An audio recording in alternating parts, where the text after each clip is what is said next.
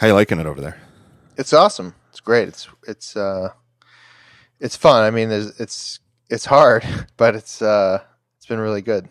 Well, this is a busy time for you guys because it's like a busy time of the year, period, because it's like May and June is like when everybody in tech wants to, if they're launching anything, they're doing it now. Like you got to get it out before July and August. And you guys have a big conference that just got wrapped up, right? Yeah, which was my third time attending it, but my first time working it, and totally different experience. But it is an amazing conference. It's probably, obviously it's different than something like WWDC or CES, but as far as executive conferences go in tech that the public is invited, well, sort of invited to, I think it's the best one. Well, and the history clearly dates to when it was called All Things D. I mean, it's Kara and Walt and the big red chairs. And, it was basically the only conference that Steve Jobs went to besides Macworld and whatever Apple would put on. Right. And the difference, it's, the big difference is that when Apple puts on a keynote, it's not really a conference. It's, here's everything we have to say and it's prepared. And, on stage there, it's Walt and Kara asking the questions. Right. Totally. Yeah. The difference in preparedness and who kind of lays out what they talk about and all that. But it was great. Actually, watching the videos now, I kind of wonder, like, man, what if Jobs were still here? What would he be talking about? It kind of ruins the mood. But watching Jeff Bezos and Elon Musk, just really, really exciting and really interesting. Yeah, it's a great list. I mean, I would say, it's pretty hard to top in today's executive world. A 1-2 punch of Bezos and Elon Musk. Yeah, it was great because Bezos kind of has taken the role of the elder statesman almost, as far as like CEOs who are still really, really involved in the day to day, and would talk not only at length about the products that their companies make, but just kind of the bigger picture in general, which is kind of the role that Jobs would do. He would talk not only in detail about how Apple thinks, but also just kind of what's going on in the world. And if you haven't had a chance to watch the full video, it was 80 minutes of Jeff Bezos talking to Walt Mossberg, and then the other one was I believe over an hour of Kara Swisher and Walt interviewing Elon Musk. They're all available for free on Recode. You should check them out. It's really interesting. And Musk kind of has played this role as like the wacky guy in a spacesuit, basically, who, half of the talk was a physics lesson, and the other half was, let's pretend that we're inside of a video game. It was, I don't know, it was crazy, and it was super fun. And that one came at the end of like for me a 16-hour day. So yeah, that might be a little mind blowing to have Elon Musk up there speculating on whether. I mean, the idea was that, it's not like he's the first person. I mean, anybody who ever smoked a little weed in college has had the same. Yeah. The same. You could go down that rabbit hole pretty easily, but I mean, it's a serious question that actual scientists have pondered: is the universe as we perceive it? What could it be? A computer simulation of some kind of super advanced civilization? Right, and I think his answer was like, "There's a 1 in a billion chance that we're not in a simulation." Yeah, I have to say, I disagree with that. I kind of lean towards the Occam's razor explanation that no, this probably is it. I don't want to, I think people should watch it because it's interesting to see a smart guy riff on this. It really is. So I'm not trying to discourage people from actually watching it. I promise to put the links to those 2 videos in the show notes. They really are worth watching. I think that the argument that there's an infinitesimally small chance that this is the real universe is that if you assume that computers are going to keep getting faster at the rate that they've gotten faster, and that civilization is going to, we're not going to destroy ourselves. Eventually we're going to have computers that could simulate something as complex as the universe. And they're going to have, and there are going to be billions of those simulations. So if any civilization got to this level of technology first, then the odds are that of all the things that are as complex as the universe, that we're in the one that's actually real is very small. Do you think that's fair paraphrasing? Yeah, that's basically what he said. Which, I mean, we wouldn't know, would we? But it's interesting. I guess we wouldn't know, would we? I don't know. They figured it out in the Matrix. That's true. I don't know. That's true. We just needed a Nokia phone and some pills, I guess. I think that one of the things that makes these two guys interesting, and it's one of the things that, Jobs was just a compelling figure, in period. But and I think there's even like a term for it. But it's not just the fact that they're CEOs, and it's not just the fact that they run interesting companies, and it's not just the fact that they're interesting minds and they come up, they say interesting things, but it's that they're the founders of the company. That CEO founder, it has a certain magic, and maybe there's no real, maybe it shouldn't, maybe that's not quite logical, maybe that's sort of a lizard brain aspect of human perception, but that somehow there's a gravitas to a CEO founder that, say, Tim Cook is never going to have. Yeah, and I don't, and I don't know if that's because they're a founder or because they're still CEO, but maybe just because they're the type of person that would be the founder of something truly successful and big. And I think it's kind of interesting in comparison to many of today's CEOs who make cool things and then kind of, escape, quit the company or something like that. Not only are they still there, but they're using their power and influence in really interesting and creative and productive ways. In Bezos's case, doing space research and starting new companies and buying one of the nation's most storied newspapers. Musk too, basically creating free startup ideas for everyone every couple of years, like the Hyperloop. And now, what was he talking about? The mesh that goes in your brain and lets you. I forgot what it was. Yeah, that was, he lost me there. Yeah, I believe him, but but it's cool. I really liked it. And you could also, we also had Sundar Pichai, which, in the same vein as Cook, like he's the CEO of one of the most powerful companies in the world.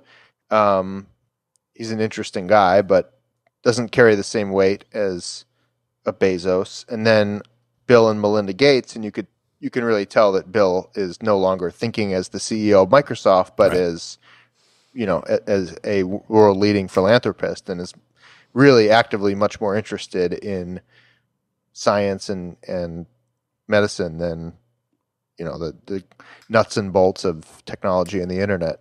Yeah. Something interesting too, and I don't know if it's coincidence or if there's really something to it, to the fact that Bezos and Musk are in fact directly competing in terms of having space, rocket ship startups, trying to privatize space exploration, something that had previously been entirely a government overseen endeavor.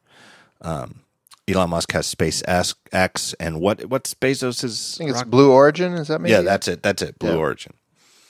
I don't know if that's a coincidence. I don't know if that's just a factor of a couple of guys born in the 60s when space, as young boys with an interest in technology, how could you not be obsessed with space?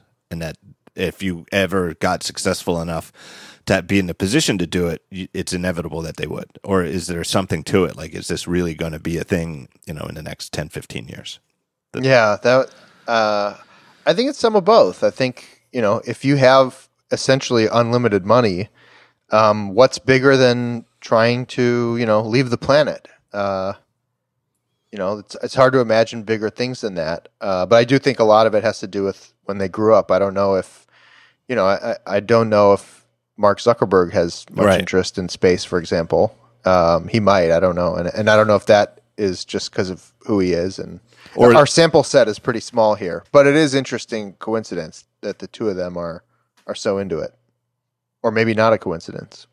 That it's certainly interesting. I don't know. Do you want to go to space?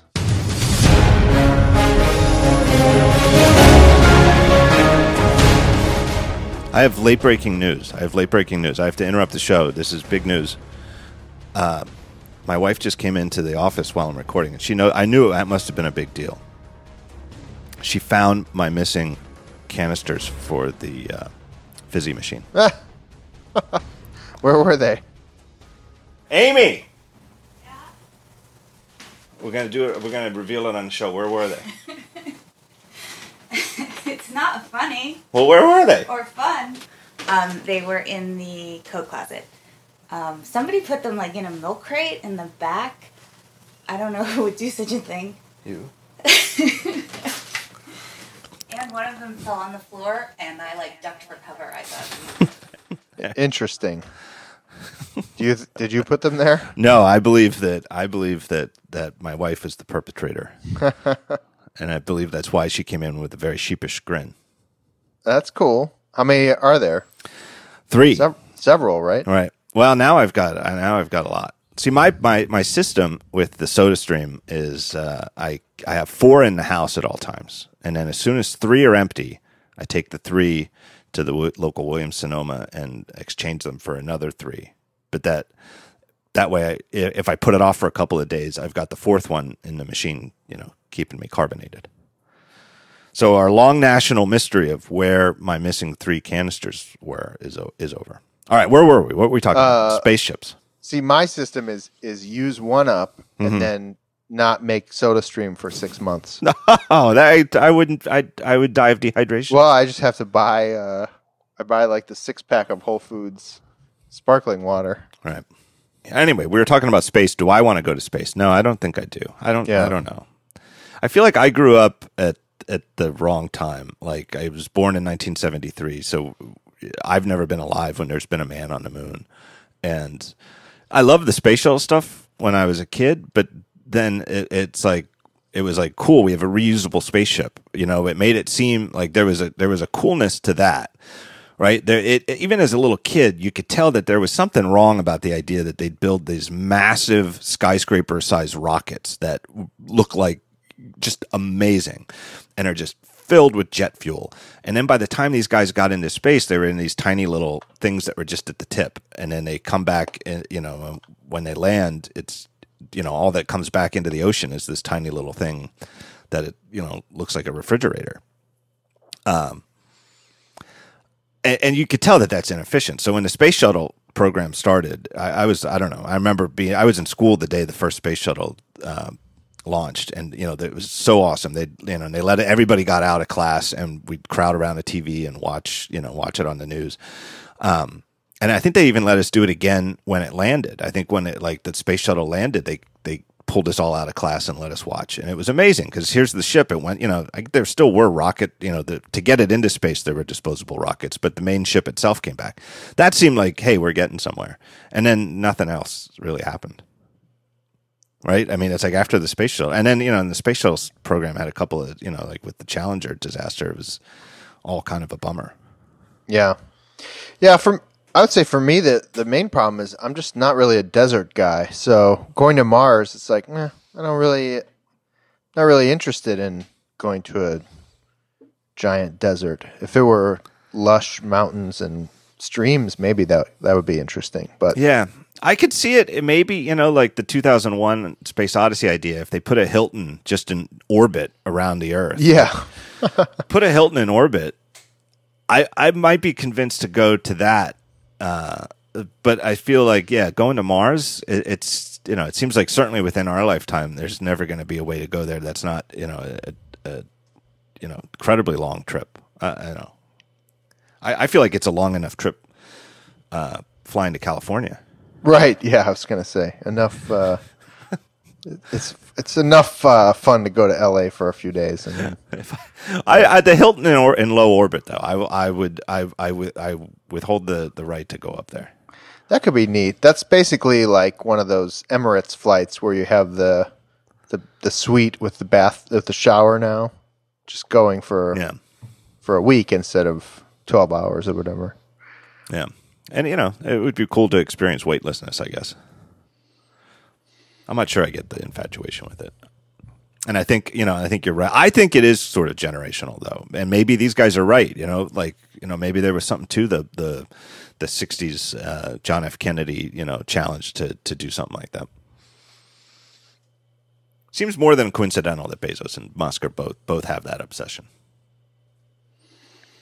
Well, maybe next year we need to have them both on at the same time, dueling rockets. Yeah, it makes me wonder. Like, did Bezos hang out? Was he there the next day? Did they spend any time together? I know it was Bezos the first night and Musk the second, and I know Musk was late getting there, so he obviously wasn't there beforehand. No, to my knowledge, there was no hanging out. Just kind of a bummer. It'd be cool if the kind of VIP guests hung out and stayed around for a while, but a lot of times now they just kind of take off, go back to wherever they come from. Go back to their Bond villain lairs. Yeah, I heard last year that the Snapchat guy basically showed up, took a brand new T-shirt out of a box, put it on, went on stage, got off stage, and then left, basically. But it's the new T-shirt thing that gets me. Yeah, I'm not going on stage with that. No, it was like a brand new mint condition deep V-neck T-shirt. Go on stage. I forgot the brand. We actually so we just relaunched the site. I should probably explain why I'm there, but basically, the Vox Media bought Recode just over a year ago, and in many reasons for the Code conference itself, but also because the Recode website is so influential and just a brand that people know and I think trust, and they want to do a lot more with it, so they approached me earlier this year with kind of that in mind, and it sounded like a really exciting opportunity for me. So the first thing we did was completely redesign the site and relaunch it on the Vox Media publishing system, and now we're about to open a bunch of jobs and hire new people and expand our coverage and do a lot of that sort of stuff. So, Dan, you left off the most important thing that you guys did. Oh yeah, we got rid of the slash. Got rid of the slash, which I never gave you anyway. No, that was like my first day. I think they were like, "What are we gonna do with the slash?" I'm like, "We are getting rid of the slash. If there's ever a question about how to write the name of your site, that is a problem." So. That was great. That's why I think they should have instantly, even if it was the first day, they should have given you a raise. Yeah. I mean, I think I remember maybe it was even you when they launched. You were like, I don't know about this slash. I was immediately questioning the slash. Yeah, I didn't know what the history of it was, and I asked about it last week, and I found out about it. And let's just say it's not an interesting story, so I won't repeat it. Right. But I don't think anyone was really tied to it. So, well, I'm all about simplicity. I mean, if you remember every time I build a website, it's the simplest layout possible, and not too much depth or complication. So in my case, Recode has had that as part of their brand right from the start, though. Even when they had the slash in their name, it has been a very reader-friendly site. I disagree. I think it got better. I think that the redesign is better. It's better. I mean, before the front page was this very Pinterest-looking thing with variable height blocks, and and you could say, well, the front page doesn't really matter. People don't really go there. Our front page is actually still very popular. It's often the most popular page on the site, and it's much simpler now. It's it's a standard reverse cron. Actually, not always reverse cron, because we have complete control over the order of the post, but it's much simpler. So I think my impression is it's mostly reverse cron, but you guys can pin like a blockbuster story to the top. Yeah, we actually do some pinning throughout the river. Like if there's a feature story, we'll keep that in the river up top for a few days, something like that. But before, like the headline font was Futura, which is a great if for like one word here and there, but not really the kind of font you'd want to ever read a sentence in, for example. So some of that stuff, I mean, it wasn't bad. It's just, to me, it was an opportunity to really simplify, and got to work with the really talented design. Actually, the guy who made our logo designed the Oculus logo for Facebook. He designed the logo for Curbed and some of the other Vox Media properties. So I'm really happy with it. Yeah, and the logo has a little homage to the slash. Yes, the implied slash. Yeah, Right. and that actually was a little more pronounced in the earlier versions of it, and I kind of had them tweak it a little bit, but it works. I mean, the whole point is for the design to get out of the way and just break news and do good analysis, and we'll do more. We did a few really big, ambitious profile features for our relaunch, which was about a month ago, including a really well-reported feature, one of the first really about Evan Spiegel, the founder of Snapchat, and we sent one of our reporters to Kansas City to write about Google Fiber, which had now celebrated, I believe, its 5th birthday there. And both of those stories did so well that we were almost surprised. And now we have to figure out how to do more of those because they were really outside of our kind of workflow. So we're really happy with that, and it's been fun so far. You know, the I guess kind of the back story is that for me it's a reunion with my first boss, Peter Kafka, who I worked with at Forbes almost 11 years ago, and we left together in 2007 to start Silicon Alley Insider with Henry Blodgett. So we were the first 3 people at the site that became Business Insider, and then Peter left to join Kara and Walt at All Things D, and I stayed on. And now, basically a decade later, we're reunited, and That's when you and I first got to know each other, was when you were at Business Insider or Silicon Alley Insider at the time. Alley Insider. I still remember the first time you linked to us and probably said something probably like, well, this is wrong, but here's I don't remember, but claim chowder or something? I don't know. I don't know. I'd have to look it up. And what's your title? You're like the editor, right? I'm the editor-in-chief, yeah. Editor-in-chief. So now you're Peter Kafka's boss. Sort of. No one's really Peter's boss, but no, I mean we work together. And Kara Swisher obviously is very involved in the site, but basically it's kind of my site to do what I want with, and my perspective is that having now worked at some really interesting business publications and watched the tech section basically take over, I think all you need is the tech section. So. I don't know. I wrote somewhere that like tech, we used to cover tech as a thing, but now tech is everything. So we'll keep adding new coverage areas. We recently hired a really wonderful transportation reporter to cover the rise of, well, it's not the rise anymore, but the continued growth of Uber, Tesla, and those types of companies. And, I anticipate that, and by the way, that's a role that, even 3 years ago, we would have kind of scratched our heads at, like, well, why would a tech site need a transportation reporter? But obviously, of course you do. It is funny though. That's a perfect example of like how this industry changes.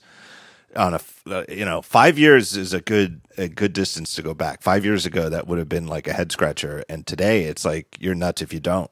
Totally. I mean, 5 years ago, I think Uber already existed, but it would have been covered as an app startup or something like that. And now everything is an app startup, really, and just every industry is going to be reimagined by tech. Some faster than others, and transportation is one that we've kind of identified early as something that we should really have a say in covering. I imagine at some point we'll be covering the tech of food or finance or all kinds of stuff. Basically, wherever we have personal interest, or wherever we find a really great journalist who can do kind of own that coverage for us. Have you seen the story that sort of a mini controversy about Tesla yesterday? About like some guy's Tesla had the ball joint in the suspension sort of rusted out. Did you see this story? I did not. No. I'll put it in the show notes. But there was a guy who I'd never heard of before named Niedermeyer, which always makes me think of Animal House. But I've never heard of him. But he's a long time car industry, automobile industry writer. Edward Niedermeyer. Okay, I know another Niedermeyer. No, I'll send you a link, but I'm pasting this into the show notes right now, so I won't forget. Here we go. Boom, there it is. And the gist of his article and his writing on Tesla, and Tesla responded, and it seems it's sort of like, Musk as Jobs, like, or sometimes like with those sometimes he'd sign them like with thoughts on music, but like, remember the one time there was like a FAQ on the App Store? It was like an FAQ, and it was like, there was some stuff in there like, the App Store doesn't need any more fart apps. Not everything needs to be made. And you could just tell that Steve Jobs, not just like stood over it, but that he like had his hands on the keyboard for some of that. And the Tesla PR response to this was sort of dismissive in a way, tonally in a way that and there's enough people with Teslas out there. They're obviously not all falling apart, but the gist of it was that they really blamed this guy because he had like a 2-mile driveway to a remote home that was like a dirt road, and that the car was just covered with dirt, and it's sort of an unexpected use of it. But you're holding it wrong. Right. But the gist of this Niedermeyer guy, what made it more interesting than the specific incident of this ball joint in one Tesla at Model S and whether in general there's a problem, is this guy who's a longtime automobile industry watcher is very pessimistic on Tesla, more so than anybody I've seen. And his argument is that, again, I'll put it in the show notes. It's an interesting argument. And I'll probably link it from Daring Fireball, actually. I just haven't gotten around to it yet. But his argument is that there's a counterintuitive aspect to pricing cars, and that people think, hey, when you spend a lot of money on a car, like let's say like a Model S, you expect a better quality car. And that's actually not true, because you go super expensive and get like a Lamborghini or Ferrari, and the things fall apart all the time, and they're always in the shop. And it doesn't matter, because if you've got enough money for a Ferrari, you could just have your chauffeur drive you around in your Mercedes until the car's back out of the shop. And that it's the lower you go in prices, the lower the price car, the more the person who's buying it absolutely positively relies on it. And therefore it needs reliability.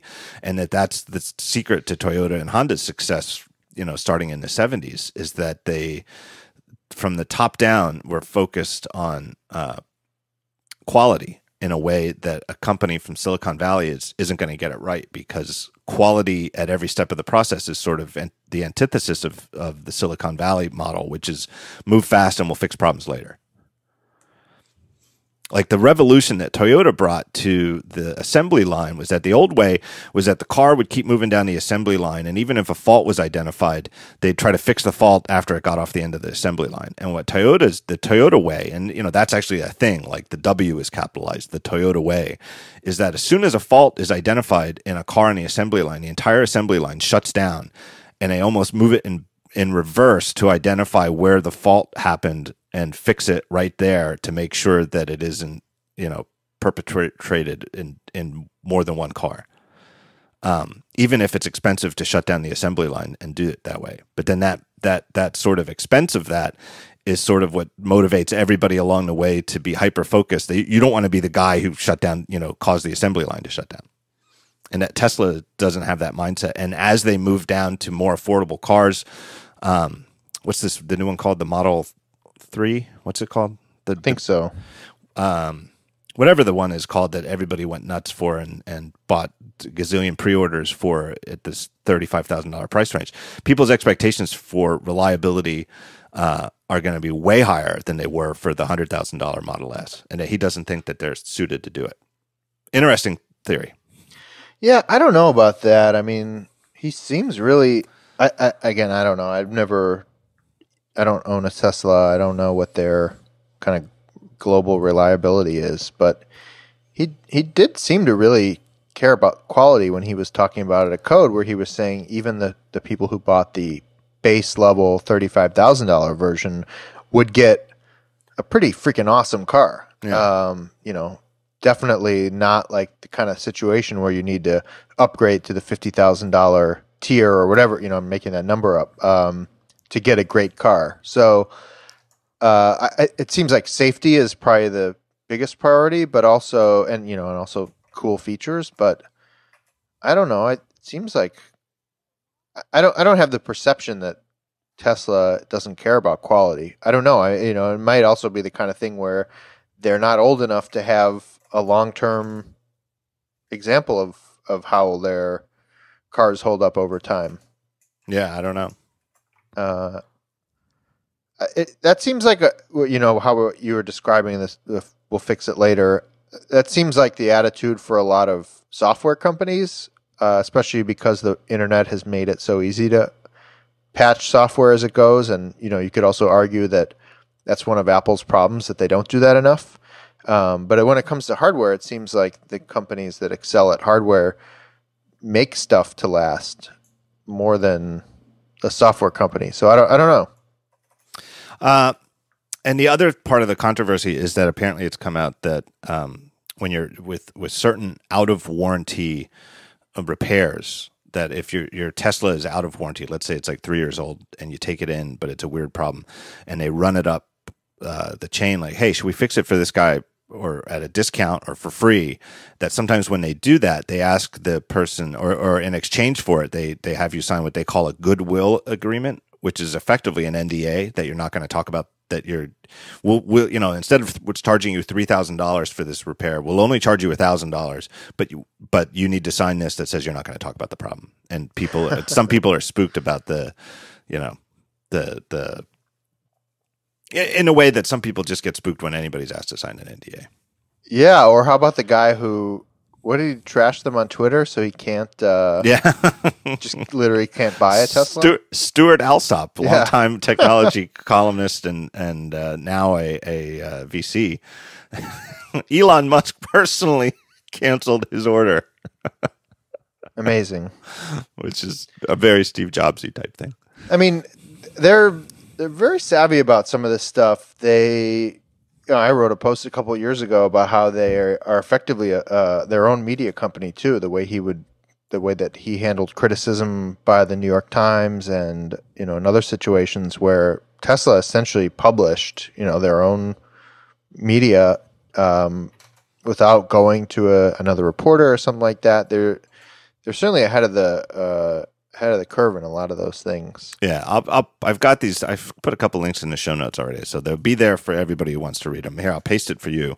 You don't have to read it while we talk. Let me take a break. Actually, it's a good time to take a break and thank our first sponsor. And it's a new sponsor. Could not be happier to have them here. It's Eero, EERO. Here's what they make. They make a brand new system of Wi-Fi routers. Why would you want to do that? Well, here's why. Wi-Fi is broken because for most people in most houses, unless you live in like a studio apartment, it's if you have dead zones in your house where like you don't get good Wi-Fi, it's because it's just really hard for one Wi-Fi router to reach everywhere. It's really just the nature of physics that the waves just can't pass through walls as easily as they can pass through the air, and most people have walls and floors and multiple floors in their houses, so it really doesn't make sense. And then the old way of trying to extend it, oftentimes you'd end up with multiple networks within your house. It's like you have to be like a system administrator to do it. So the single router model just doesn't work. What you need is a distributed system, and that's what Eero is, and it is amazingly simple. So they sent me, as part of the sponsorship, they sent me a package. I got it. I set it up. They sent me a 3-pack. They give you 3 of these little things. Each one is identical. They're just little pucks, little Apple TV-esque sized pucks. A little bit thinner, a little bit bigger, but a little square, round, rect puck. Honestly, it really does look like something Apple would design. It's that sort of visual aesthetic. It's not something you'd want to hide, somewhere in a cabinet or something like that. It's easily something you wouldn't mind having out, on behind your TV or whatever it is. It's got all the security stuff you'd want, state-of-the-art WPA2 encryption, great customer support. You can call them up on the phone and get a hold of an Wi-Fi expert within 30 seconds. And it's just so simple. They recommend 1 eRow for every 1,000 square feet of your home. Most houses, 2 or 3 eRows, it's fine. So the 3-pack is a good starting point for just about anybody. And if you want to buy more, you can just buy more. You just plug it in to your router. Take your old router, throw it away. Plug this into your cable with the Ethernet, right? Just one of them gets the Ethernet. Then, wherever else you want to put them around your house, just put a couple more, and they just configure themselves into a mesh network and just offer one effectively from you as somebody who just wants to hook up your MacBook to the Wi-Fi or your iPhone to the Wi-Fi. It just looks like one network. You put the password in. To configure it, you don't have to go to one of those goofy, fakey fake websites with an IP address or whatever. They've got a nice app right there in the App Store for iPhone and Android. You just go there on the app and configure it right there. Really nice app for configuration. Could not be easier. One of the pucks, it's not like a special one, just pick one of them. One of them, plug it into Ethernet, plug a couple more in around the house on different floors, and all of a sudden the fact that you can't get Wi-Fi in your bedroom or something like that, it's all over. So I've got one. I can vouch for the ease. I can vouch for the fact that the dead spots that we've had in our house are no longer dead spots. Really, really great. So if you're dissatisfied with your Wi-Fi at your house or looking for a new Wi-Fi router, go check out eRow.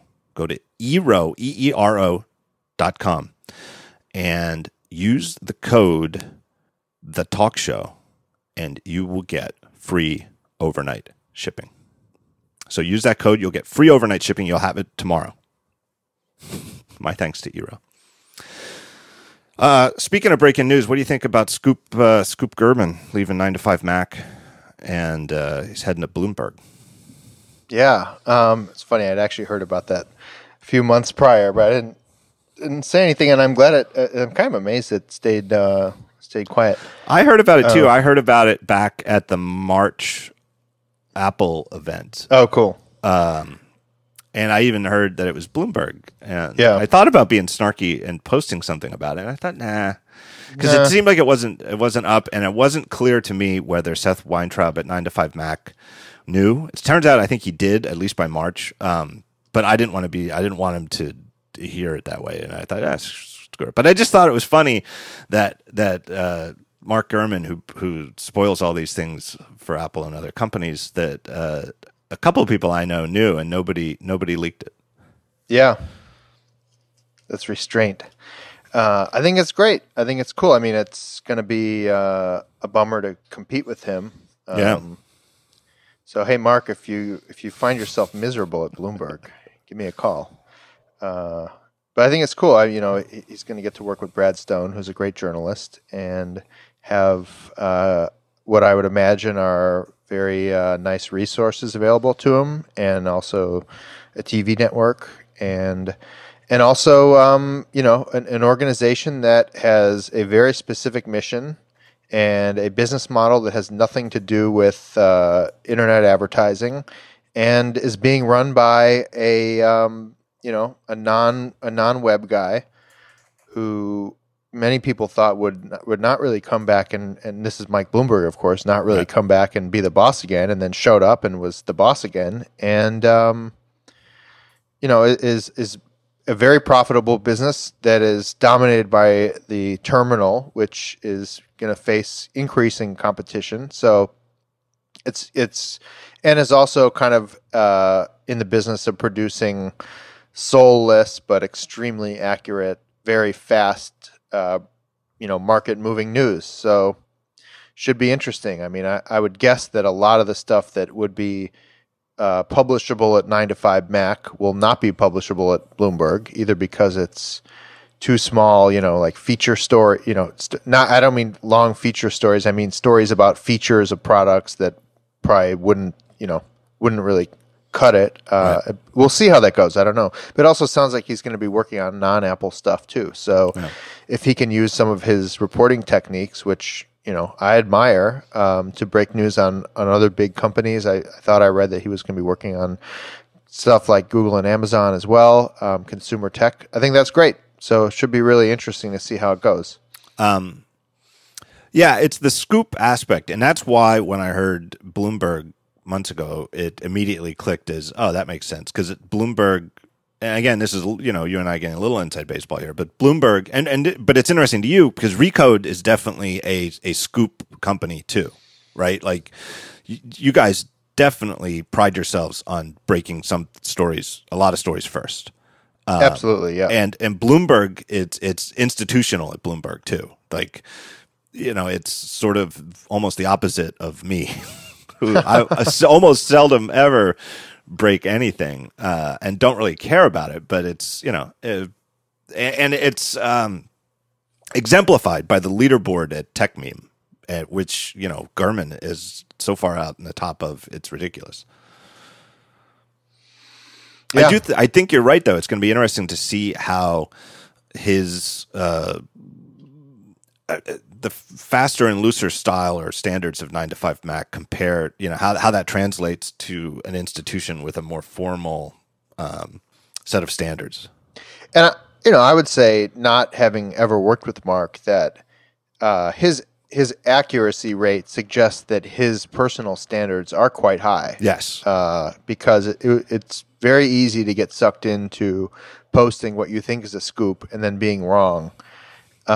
Whereas, even when he is somewhat wrong, it's usually, could be easily explained by, well, he was right at the time, but 3 months passed and it's totally reasonable for Apple to change the name of something, or, whether they, I don't think they did it to spite him that one time or whatever, right. But no, but like he, to my recollection, has never really been wrong about something in a way that suggests that his journalism is highly flawed. I don't know who his sources are, but my guess is that has pretty high personal standards about that. So I've actually also never worked for Bloomberg, so I don't know how there's also the Bloomberg way, capital W, and I'm not sure how that will work with Mark, but it certainly is an interesting place to be right now. So should be fun, or at least a learning experience. I mean, the dude is 23, so yeah, he can do it. He can kind of do a lot of different stuff and figure out what he likes. Yeah, and if he doesn't like it, he can always move on. Interesting, though. But to me, it's also interesting that he went that route as opposed to, doing his own thing or taking on, more independent stuff like 9to5 or creating his own company or trying to work somewhere. And I have no idea who else he talked to. He certainly could basically work at a lot of places. I mean, I would obviously have wanted to hire him at Recode if I had gotten to him before Bloomberg did. But yeah, it's cool. I mean, to be open about what I was thinking, this was when I was thinking about doing something new this year. One of the things that jumped back to mind was doing my own thing again and, SplatF 2.0 or something like that. Nowadays there are business models that didn't really exist when I started SplatF 5 years ago. So what about this new App Store stuff? I think it's interesting. So you got briefed. So why don't you start off and explain briefly, I guess, what happened? Yeah, so it's very fast moving. It was Monday, and someone at Apple PR asked me if I could be available Tuesday for a half hour or so phone call with Phil Schiller about some developer news that they're putting out ahead of WWDC next week. I said I would try to find some time.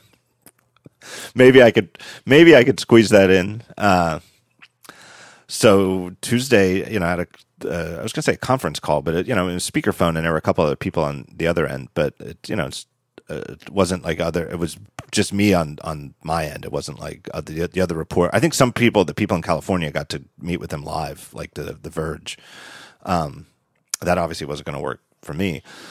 But yeah, and Schiller told me that three of the things that they're doing or have already done is the faster review times for the App Store, all the app stores. We've noticed that because developers who are submitting apps and are used to week-long approval times, getting their app approved same day, it sticks out. But it's not a fluke. It's not some kind of short-term happenstance. It's a deliberate plan that they took. 3 parts of what did they say? Staffing changes, which I think there were a couple of managers in there who were sort of roadblocks to moving this forward, and that they're no longer there.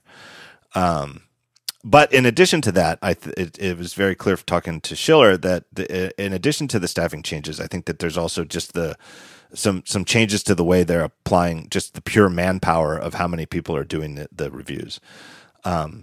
Tool changes, and I heard a little bit more about this off the record from other people later in the week, but definitely some really good engineers at Apple. They're not talking about the details of what these tools are, but that there's been a significant effort expended within Apple to create internal tools to expedite the software, the app review process. They're not revealing details, not even off the record, but it's not minor. That's the thing I've understood, that months of time from really good engineers were applied to this. And then the last one, the mystery one to me, is policy changes. And I asked Schiller if he could expound upon that, and he hesitated and said, "I'd rather not talk about it." So I don't know what that means, but he did, and then he stopped and he did give one example, and he said, "Well, here's one example.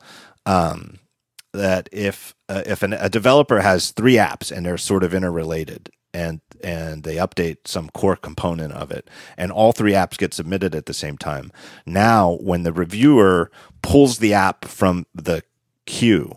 He didn't use the word inbox, but effectively the inbox of apps waiting for approval, they'll get all 3 at once, and they can review them together. And if there's any kind of interconnectedness between the apps, it can really it can make it an hour-long thing instead of a days-long thing, which is interesting. But to me, that's not really a policy change. That sounds like it's more part of the tool changes.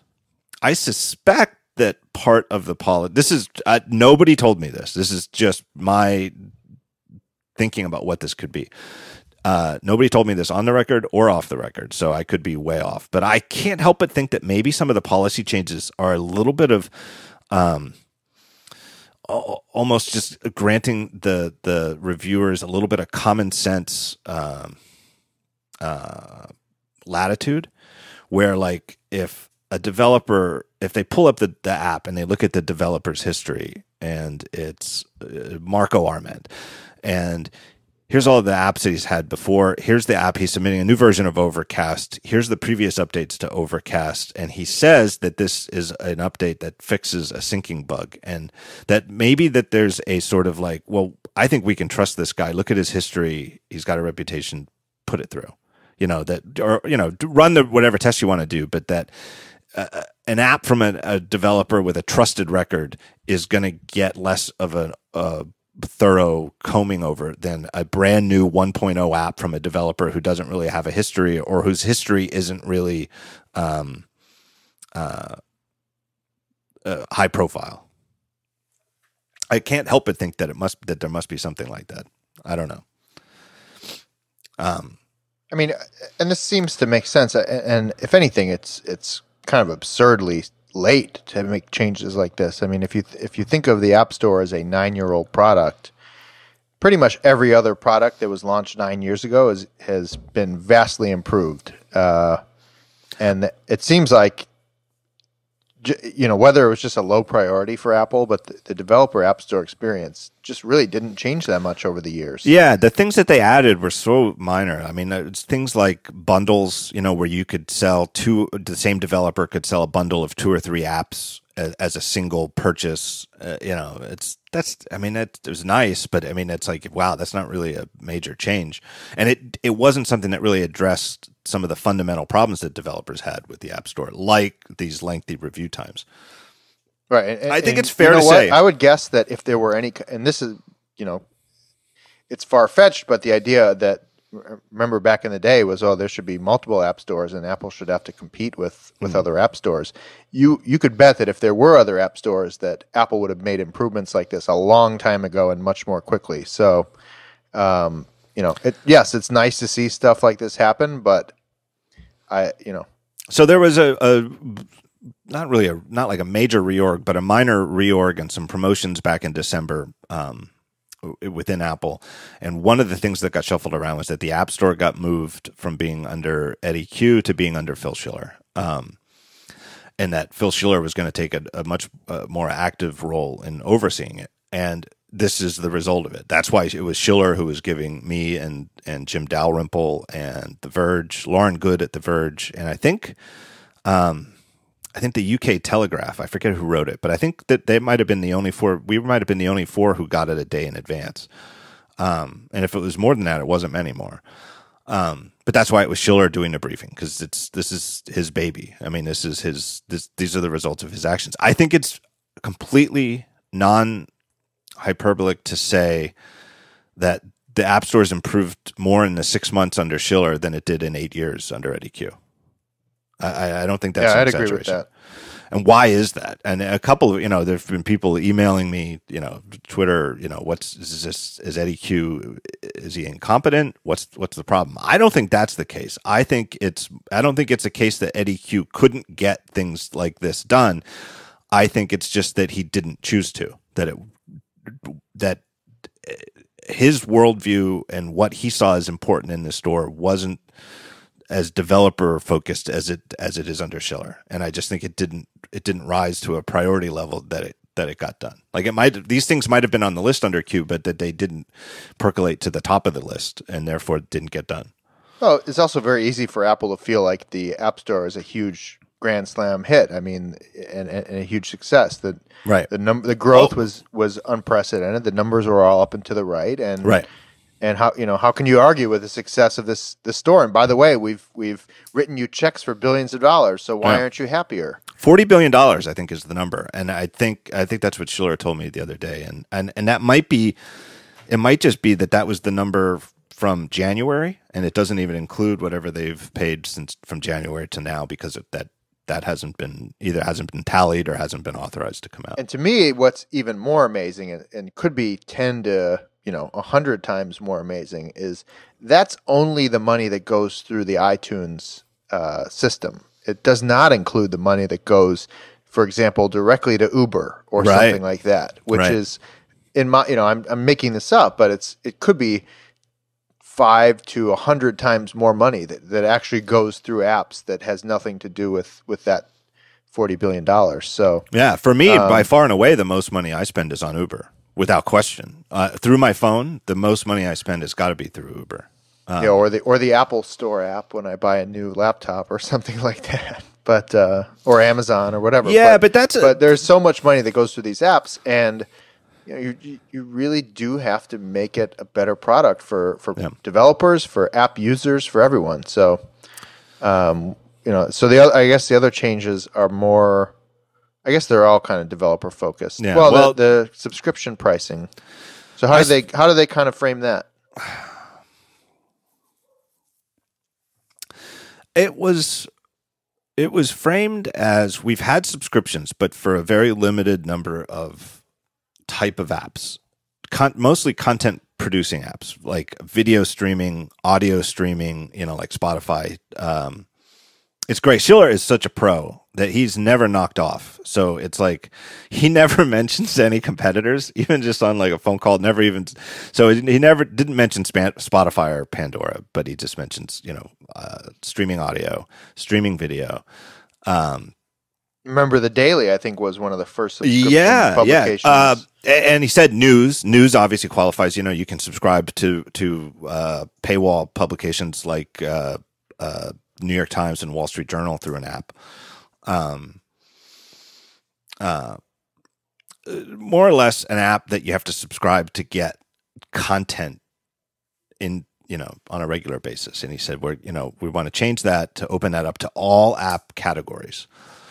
And And he mentioned, and I didn't quote him on this, but I know that The Verge did too. The Verge quoted him on it, that it would apply to like a productivity app that requires, constant updates to support features and stuff like that. And so I took it initially as meaning that just about any app would be able to use subscription pricing in any way they see fit. So that if you wanted to, like an app like Vesper, the app that me and Brent Simmons and Dave Wiskus made, if we wanted to do subscription pricing, we could just do subscription pricing. And then, when they published their own website, Apple's website, the language on the webpage made it seem as though it was still mostly about getting content. And it was very, very confusing. And then, I emailed Apple PR and I got answers, but they were opaque. And long story short, and then I got a phone call, and the answer is, I posted something last night about this, that, they're still thinking about how to clarify this, but that they're absolutely aware of developers' uncertainty about this.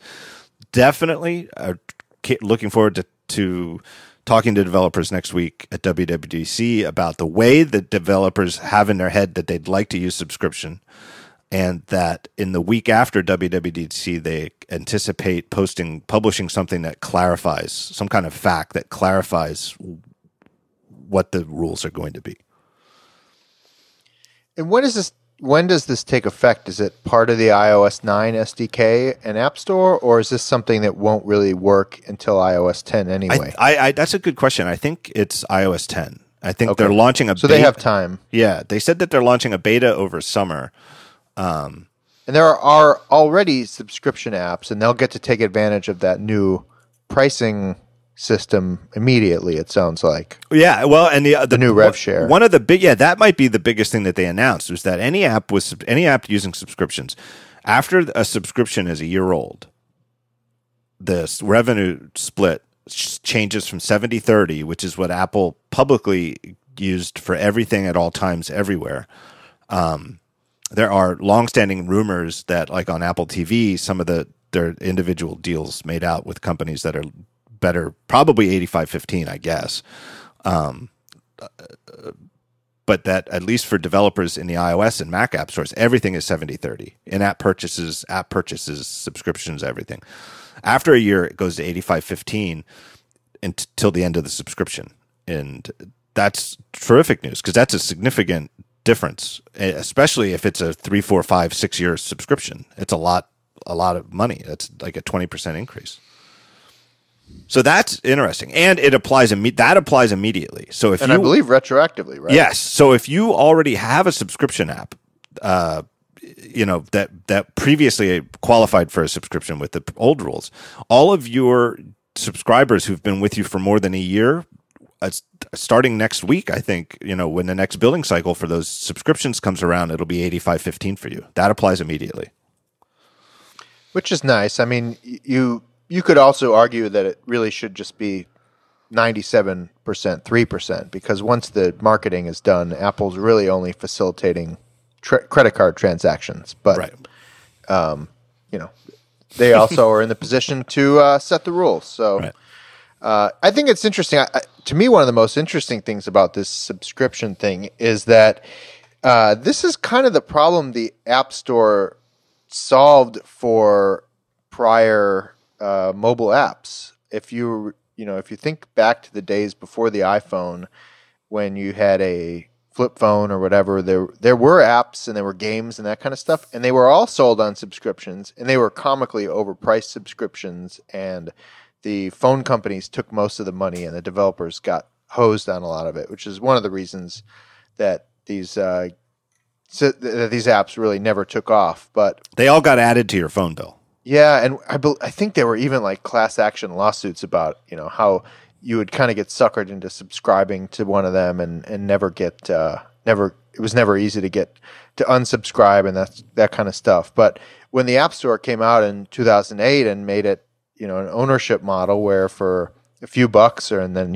what eventually went down to 99 cents and free, you could actually buy an app and own it. That was a huge difference over the previous model where you might get Tetris for $5.99 a month or something like that, of which the developer got less than half of it. And so it is a different time, and obviously the devices themselves have changed so much since then, and the apps themselves too.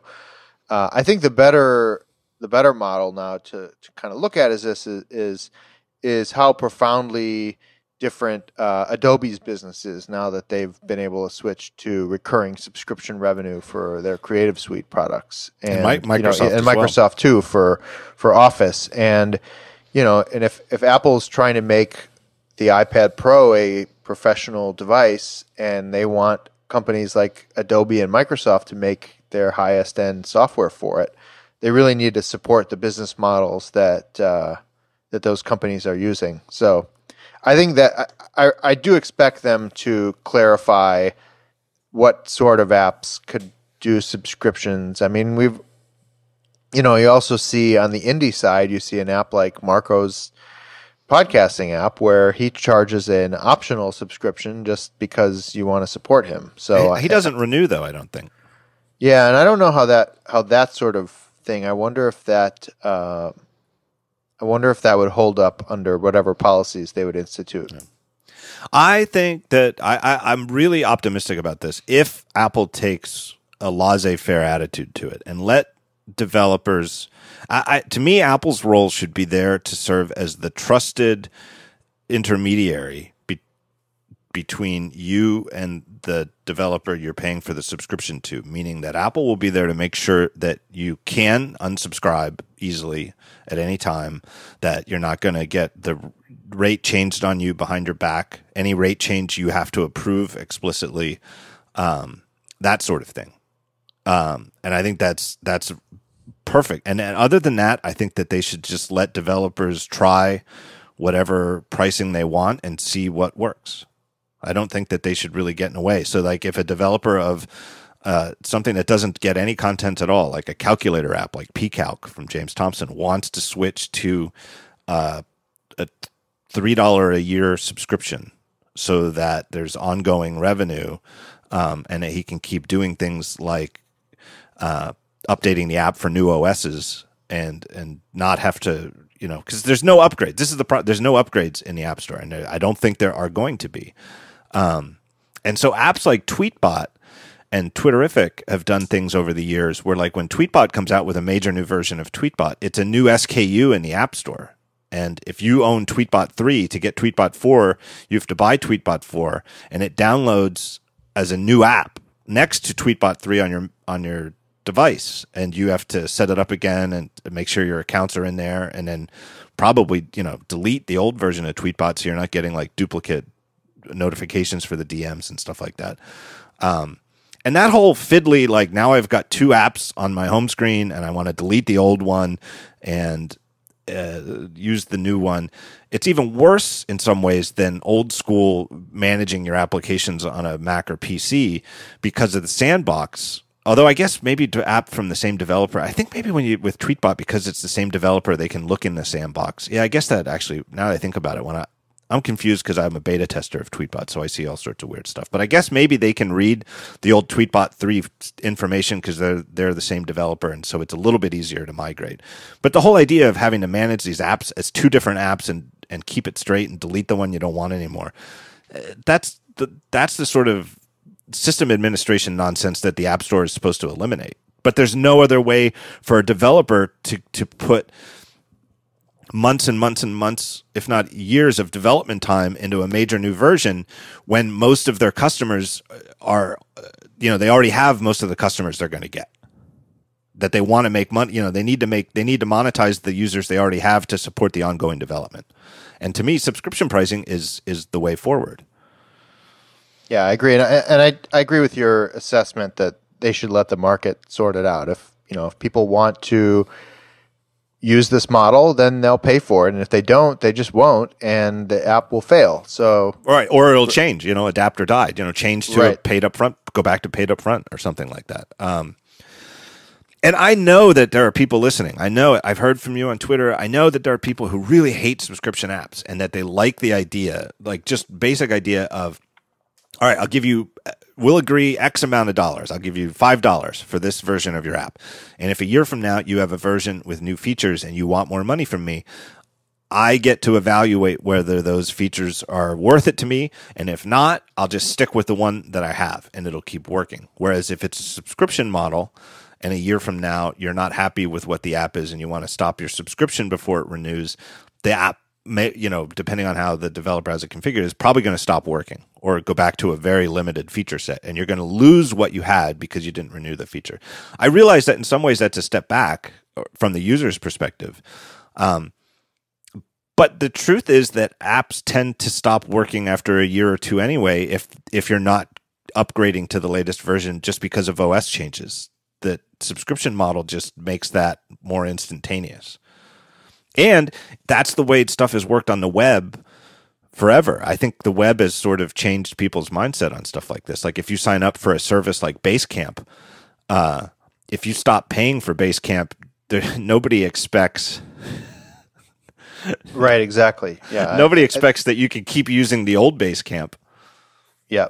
Yeah. The models have changed and, don't be a cheap ass, I think is is part of it. But if you get value from software and if the model for the developer to, build a sustainable business is to make it a recurring revenue thing. I also wonder how much of this has to do with this new Apple, like we're a services company thing. That's probably not the number one, number two, or even number three factors, but for Apple to get more recurring revenue through the App Store is a great thing as well. So yeah.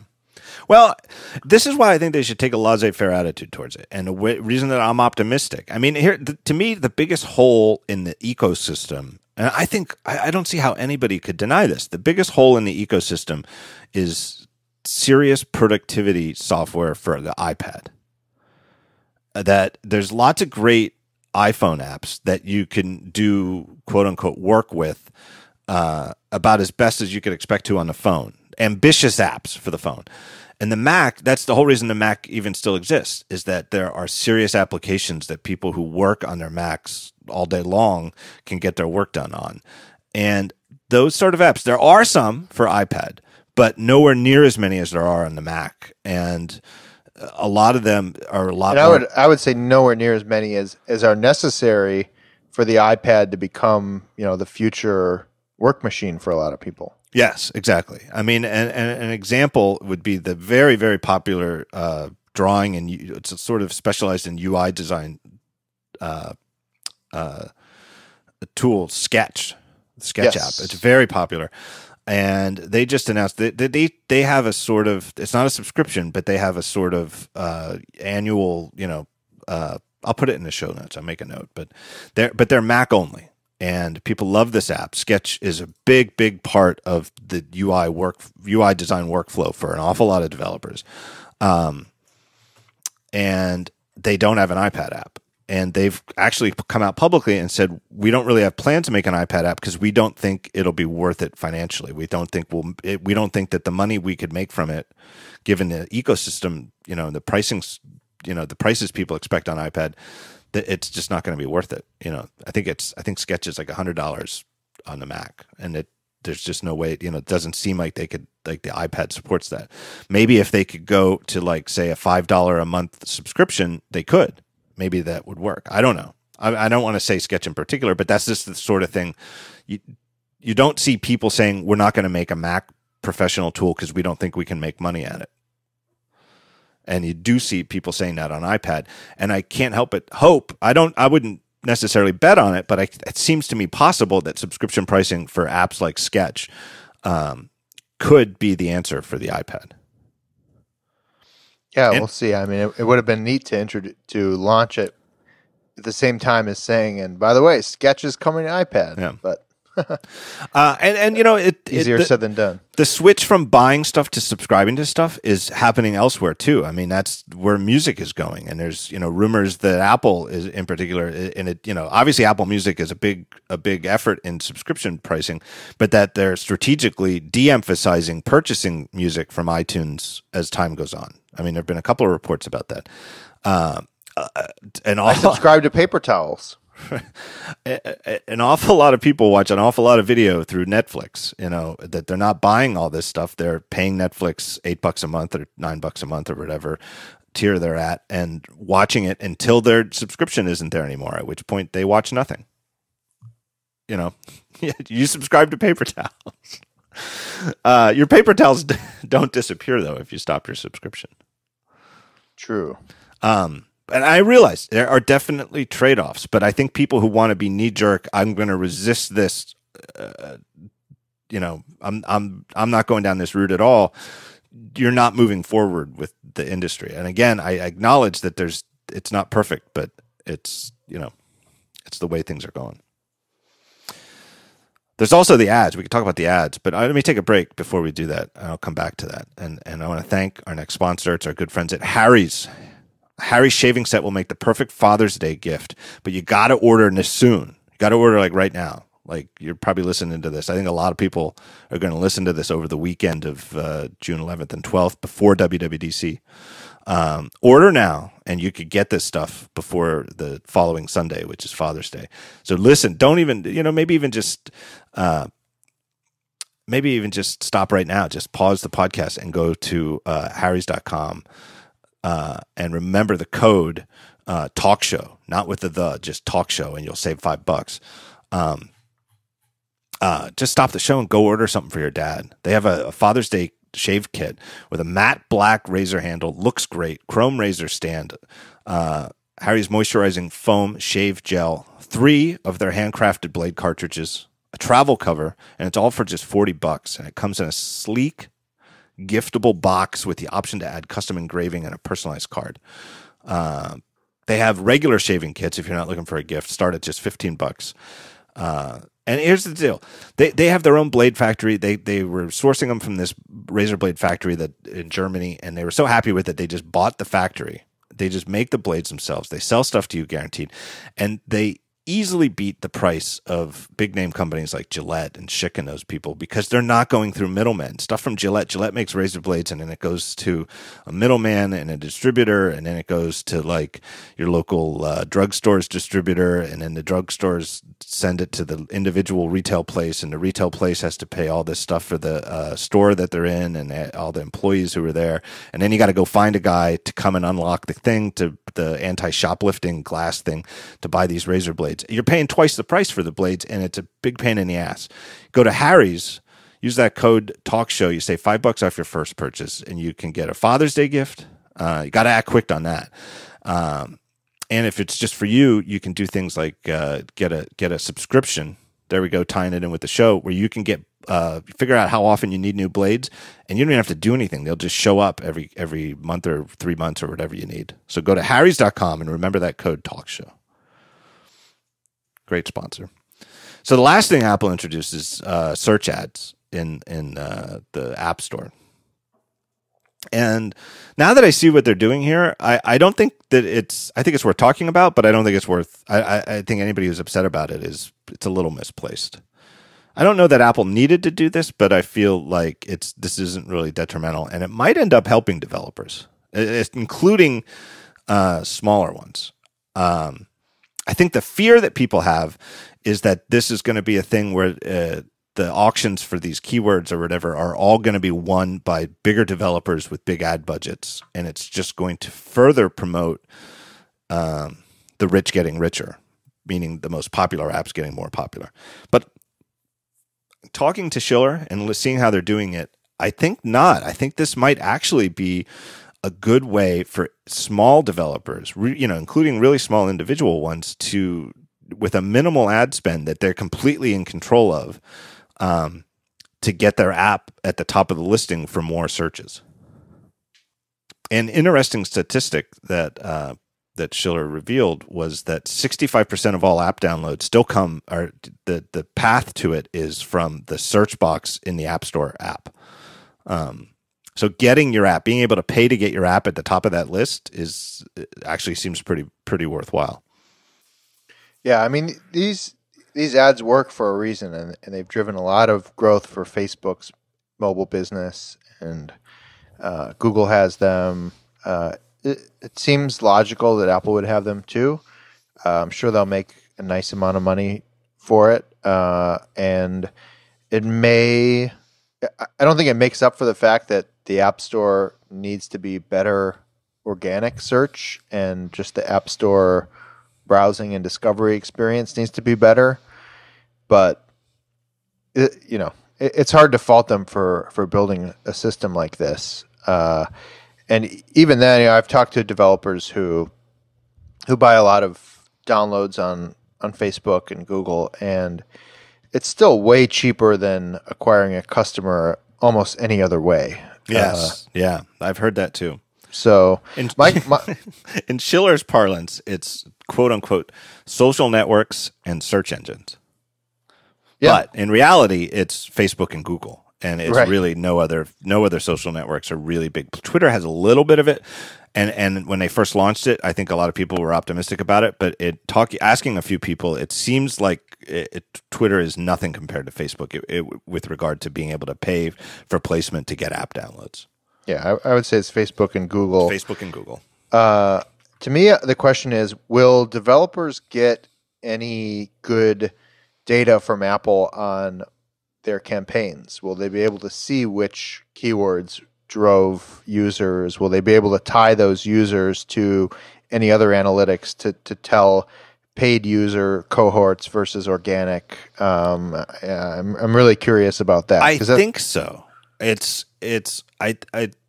think that the answer is yes, that you'll be able to see if a certain keyword worked or how many came from it. They also have an interesting option where you can just say, here's what I'm willing to pay, and let Apple pick the terms that would be relevant to your app. And you don't even have to pick the search keywords. Let Apple pick them. And you only pay per so I don't know whether to say click or tap, but since iOS is more popular than macOS, I'll say tap. Pay for tap. So as a developer, you only pay if your ad is shown, but the user doesn't tap it, you pay nothing. You only pay when the user actually taps on it. So if you figure out what conversion rate you think you can get for everybody who actually taps on your app, and they even have a calculator for that to help you figure out what you should be considering your highest bid in the auction to make sure that you'd be profitable. It seems like they have tools like that, and I think that the reporting tools are probably pretty good. We'll have to see. Yeah, I mean, to me, and then there's always users who will tap the ad and then not download the app, and then there are people who will download the app and never launch it, and then they'll launch it once and then never again. So what I don't know is, will you be able to identify which of your users were acquired through App Store search ads? Oh, I don't think so. Will you be able to compare them? Yeah, I don't think you'll be able to do that because it's there's so many privacy related things. Yeah, so I don't. Will you be able to target users that have a competitor's app or something like that? I remember hearing once that the iAd let you target users based on maybe either what apps they had or what songs they had purchased from iTunes or something like that. I don't really remember though. Yeah, I don't know either. And you can definitely target by location, and a user can opt out of that. It's part of the use location services, and you can go to the settings and opt out. Mm-hmm. But that is interesting to me. I'm not quite sure. I'm not sure I can think of a perfect example for where it would apply, but that seems pretty interesting. But those are the sorts of things that, as a developer, you would want to have that access, but Apple's privacy focus might prevent you from having that access. So right, and I'm thinking about something like I don't know, like if a conference has a conference app that the location thing could help. But on the other hand, that also seems like the sort of thing where you shouldn't have to pay at all because the search terms should absolutely, if you type in Recode conference, the Recode app, if you guys had an app, I don't know if you did, but if you did, why in the world would it not be the number one result anyway? Yeah, I think we had a web app this time that actually was very nice.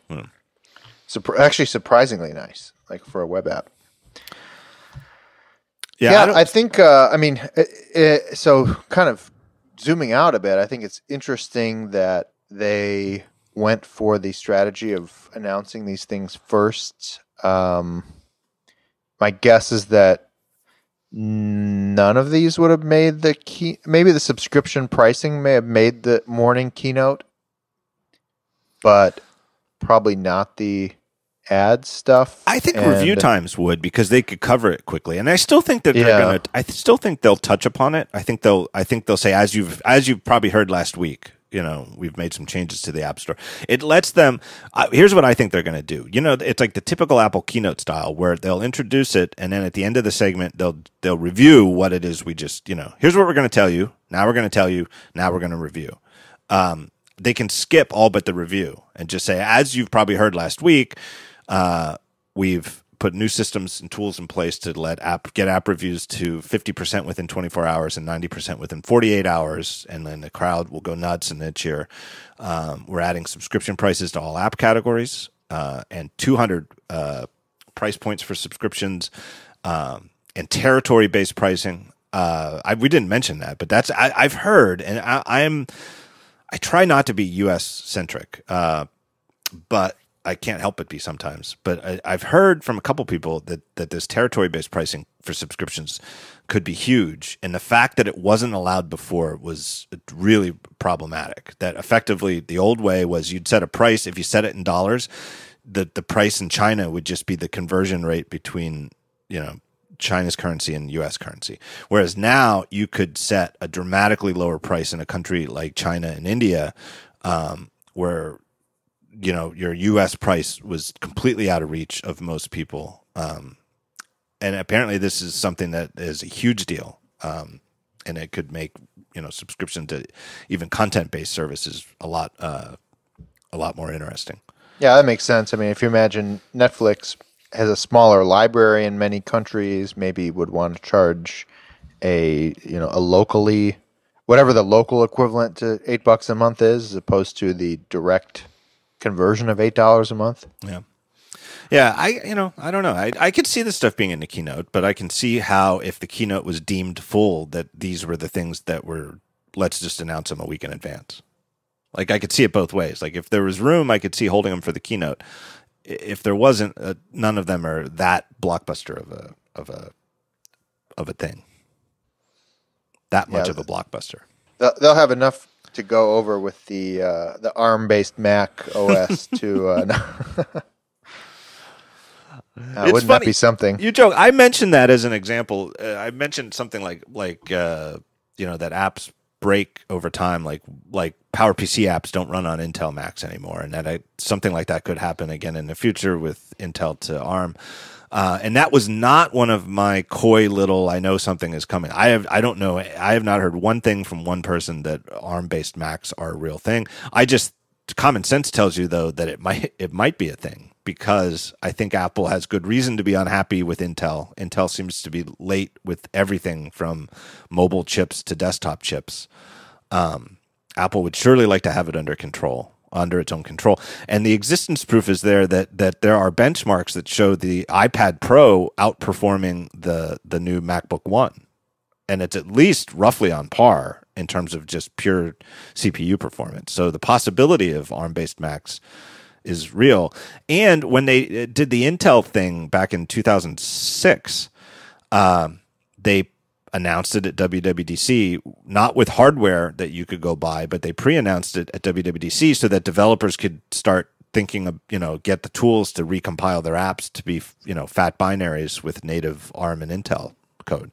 So if such a thing were to happen, it wouldn't be, it would actually be, there's precedent that they might announce it at WWDC 9 months before the machines actually ship. So who knows? All right. I'm all for it. I think that'd be great. Let's do it. I do too. I don't know. I think it could be. I think it's got to happen eventually. I don't know. It might just be 3-4 years from now, and it's like, well, maybe it just took a while for, maybe they really wanted those chips to be super fast before they do it. But I just think, it could happen eventually. And it just seems like something Apple would like to have under its own control. So we'll see. I don't know. What do you think of this week's rumor about iMessage for Android? It's in my notes. So that's an interesting thing at a meta level because it came from Mac Daily News, who is not really known for breaking rumors. Mac Daily News is sort of a mysterious website to me because I don't know there's no byline on it, but it's been around forever. Forever, yeah. I mean, longer than Daring Fireball, I'm pretty sure. But I don't know who runs it. It's a weird little site. Apple to deliver iMessage to Android at WWDC. This was yesterday. Apple will announce that iMessage encrypted text messaging is coming to Android users at WWDC next Monday, according to a source familiar with the company's thinking. This will make it possible for Android and iOS users to communicate securely as iMessage features end-to-end encryption. Blah, blah, blah. The source notes that plans are constantly in flux leading up to Apple keynotes, and the timing of the announcement could change, but that the iMessage instant messenger service would, quote, definitely be coming to Android this year. And the other thing he says is that, because there's a separate rumor that Apple is going to allow person-to-person Apple Pay payments via messages. That's been around for a while. And Right. It's just common sense that Apple has a payment service. Apple has a secure messaging service. Why wouldn't they let me send you money through iMessage? The only thing I question about that, this is a great topic. I definitely want to talk about it with you. The payment thing, though, is what confuses me because I thought that so much of Apple Pay was tied to the hardware in the phones, the secure enclave. Well, and to me, the bigger question is the fact that it's connected to the credit and debit card network, which has a cost to it. So if you look at the free person-to-person payment systems, they mostly go through bank transfers, ACH bank Right. transfers. If you do want to use credit or debit, you usually have to pay.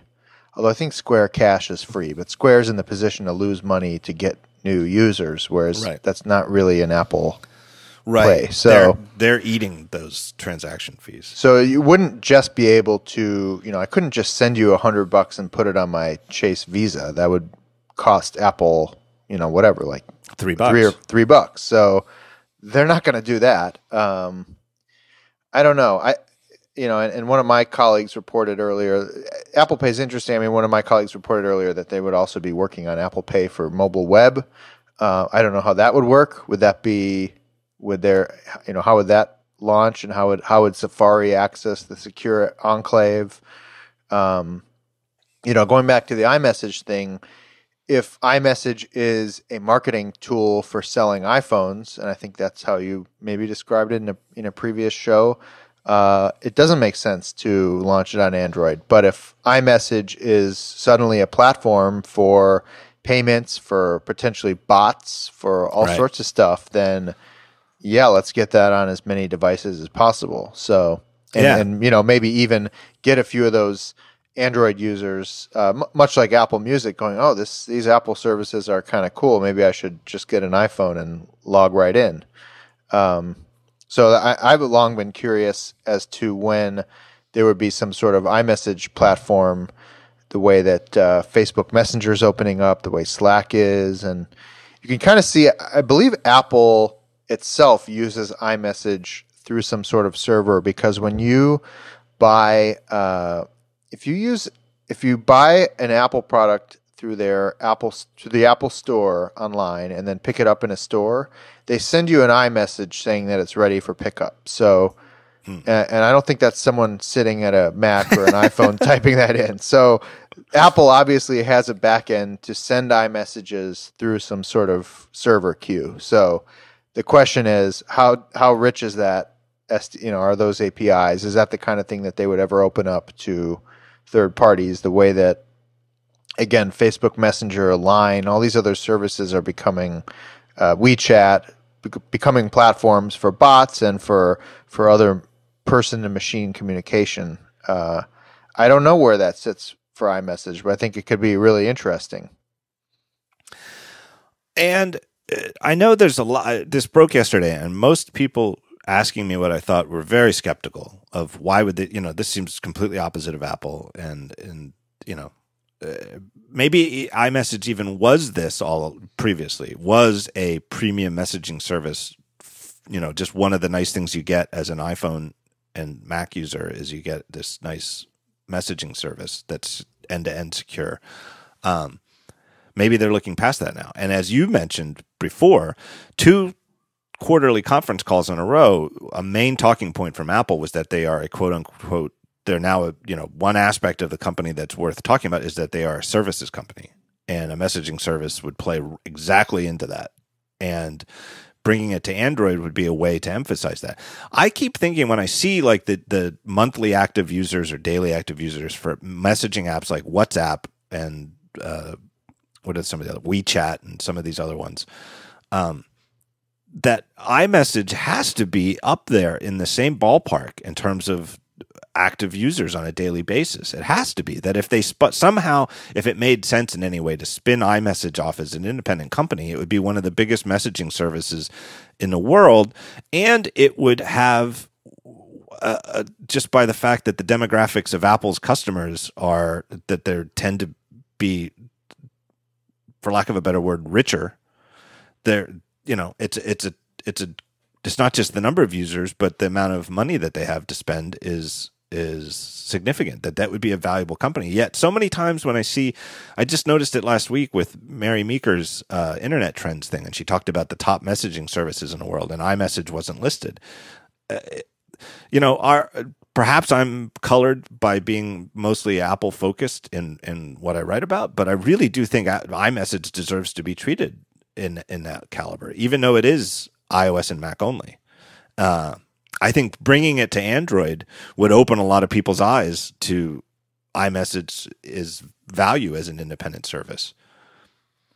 Yeah, by the way, credit where due. I'm now hearing those words in Ben Thompson's voice, the iMessage as iPhone marketing tool. So I think that was Ben who said that on your show a few weeks ago. Yeah, maybe. I'm hearing the Wisconsin tones. So how could they make any money at all on this? What would be the sense of bringing it? Bringing Apple Music to Android makes sense because however many Android users are using it are paying for it. So, it makes sense to try. What sense would it make to bring iMessage to Android as it stands today? Well, I don't think any, right? Because it would just be they would just be losing money on whatever it costs to develop the app, which is probably minor, but they'd be losing on the ongoing cost of supporting all those additional messages. Right, all the bandwidth of photos and videos and all that. I think from when Eddie Q was on the show a couple months ago, I think that at peak that iMessage handles 200,000 messages per second, which is really impressive. I mean, it's, I know that, blah, blah, blah, Apple gets services wrong. I feel like it's like all we see are the ones they get wrong. And the fact that iMessage does a tremendous volume and does it really well. And in my experience as a heavy iMessage user, better and better all the time in terms of not getting duplicate notifications on different machines and stuff like that.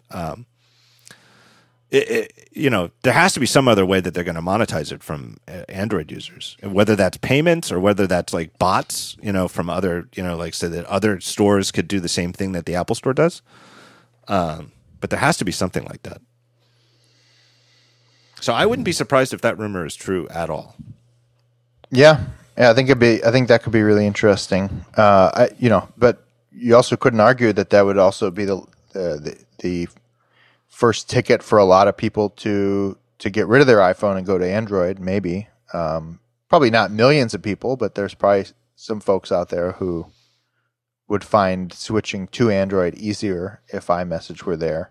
Yeah, it really is a good network effect and a good lock-in. But if the idea is to build a really robust messaging platform out of it that's for other for bots and other services, then why wouldn't you want to access? And I wonder if some markets like India, which Apple has now brought up several times as a key growth area, and Tim Cook spent time there earlier this year. You know, I wonder if that's the kind of thing where it's like, well, first get iMessage on your Android phone, see how cool it is, and then, you know, and then buy a refurbished iPhone at your first opportunity. But I don't know. I think that iMessage as lock-in is more effective than iMessage as a reason to get an iPhone in the first place. And I've heard stories about like, you know, like teenagers who it's you know, it's like totally uncool to be getting green messages from somebody. And you know, and there's memes that are out there, you know, where people like on Instagram, you know, tweet screenshots of ooh, gross, a green message. But I can't see how that really, you know, works for anything other than teenagers, right? I mean, who else would be?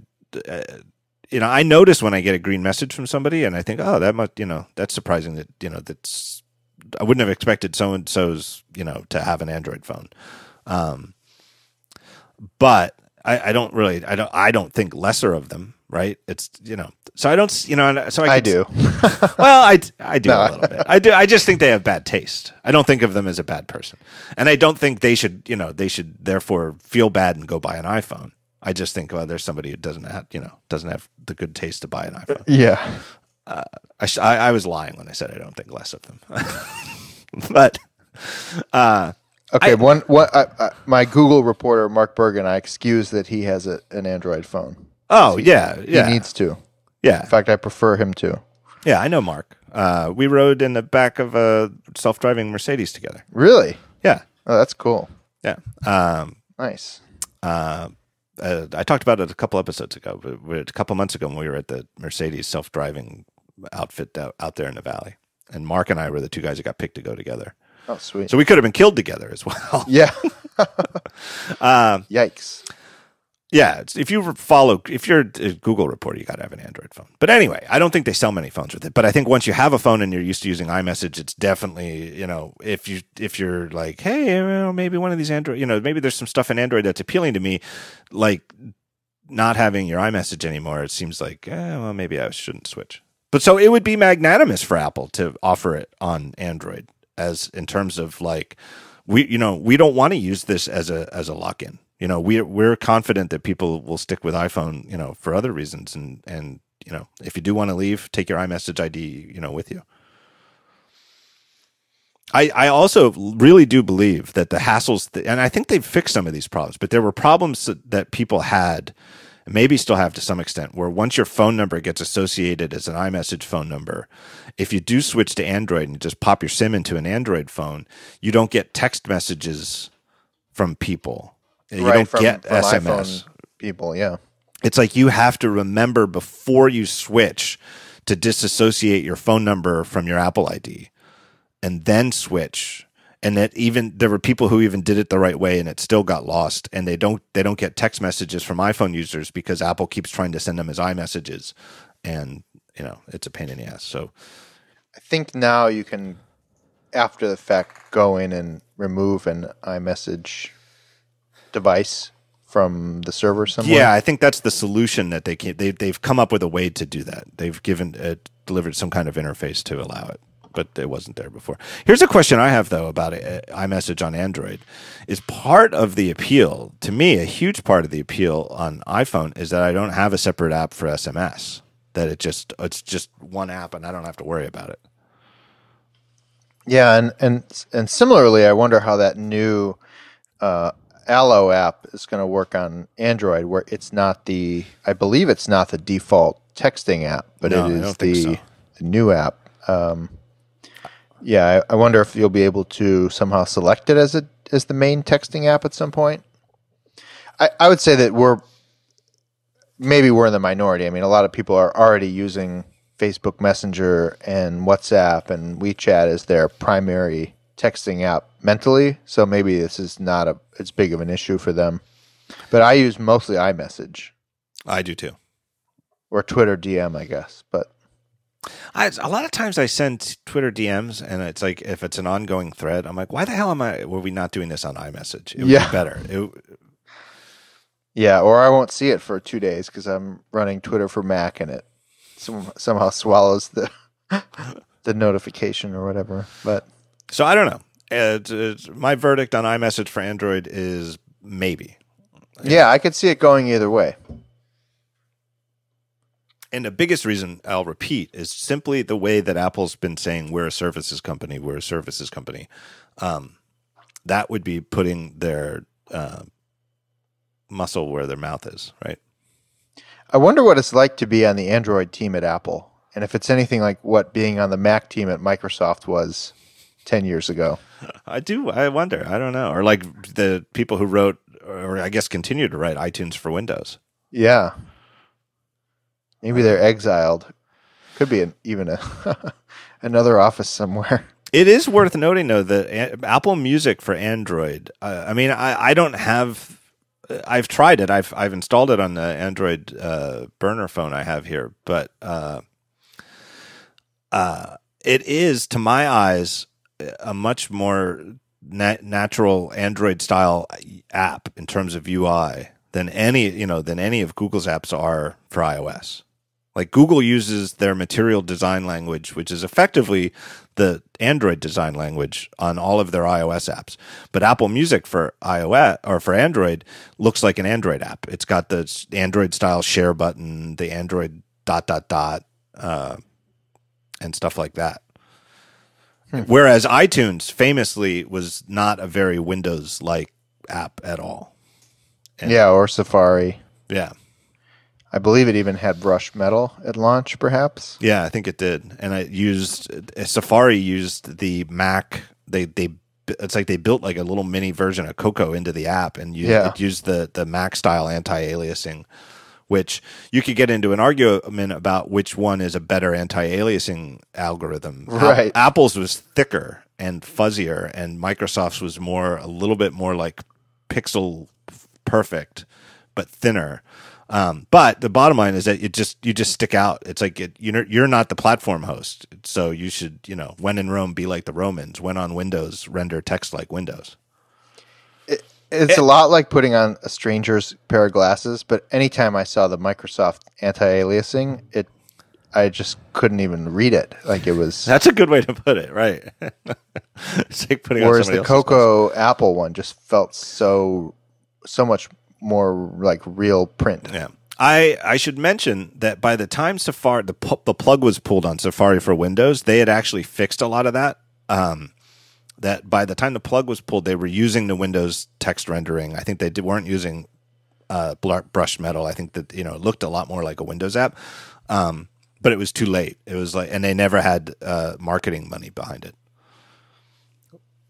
So it just So I should mention that for anybody who actually did the hard work at Apple, if they're listening, that I recognize that by the end of Safari for Windows, you did fix some of those. But anyway, speaking of Google apps, did you see the Google Motion Stills app for iPhone?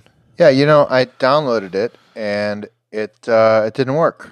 It just really. I must have some weird edge case where it just doesn't like my photo library or my phone or something. It just would show one of the live photos for a split second, and then I would scroll and it would just be all blank. So I deleted it. Maybe I should try it again. Yeah, maybe. Let me guess. It's not featured in the App Store. Nope, not featured in the App Store. Despite being a very cool app, and I wonder why that is.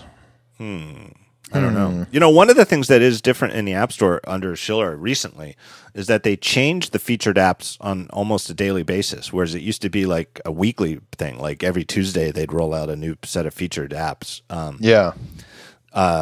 There's a lot more motion in that regard, too. Yeah, interesting. Yeah, I think other people are getting bugs, too. So maybe I'll wait for 1.1. Because here, I've re-downloaded it and access my photos. Yeah, and it'll do the first two, and then I'm done. So, I don't know. Some weird bug. You'll fix it someday. It's sounds cool though. I mean, I did shoot a bunch of live photos at the beginning of having the 6S Plus, and I haven't recently. But if there were something cool to do with them, I probably would again. I shoot live photos by default. just because I've got the 128 gigabyte phone and it's nowhere near filled up. So why not? Yeah, cool.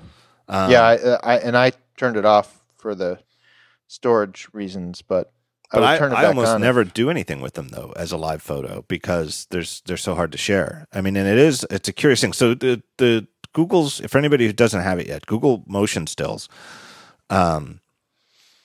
it takes your live photos and lets you share them either as a video or as an animated GIF, which puts them into two formats that you can actually share on like a social network, as opposed to the proprietary. And I say proprietary. There's nothing that at a technical level is proprietary in the Apple's the way that it stores live photos on disk. It's a JPEG, and then like a sidecar MOV file, like a H.264 video with the corresponding video. But the way that software would know how to play a live video is, you'd have to specifically backwards engineer the way Apple is doing that. And so things like social networks like Facebook and Twitter and Instagram don't let you just natively post live photos in a way that if you just post a GIF to Twitter, everybody sees the animated GIF. So Motion Stills makes that possible. Pick an animated or a live photo from your library, turn it into a GIF and share, or save it back to your camera roll to share. There you go, done. But the second thing that it does, which is really, really, what levels it up, is that they use their super powerful image stabilization stuff that Google has to take out the shakiness of the live photos. And the before and afters on some of this is just amazing. Like it just, you don't have to do any work. It just identifies, okay, this is the subject of the photo. It's this person. The rest of this is all background. So we'll stabilize the background for the entire animation and let the subject move around. And some of the before and afters on this are just absolutely mind blowing. But yeah, it's kind of cool, all the stuff Google's been doing with images lately.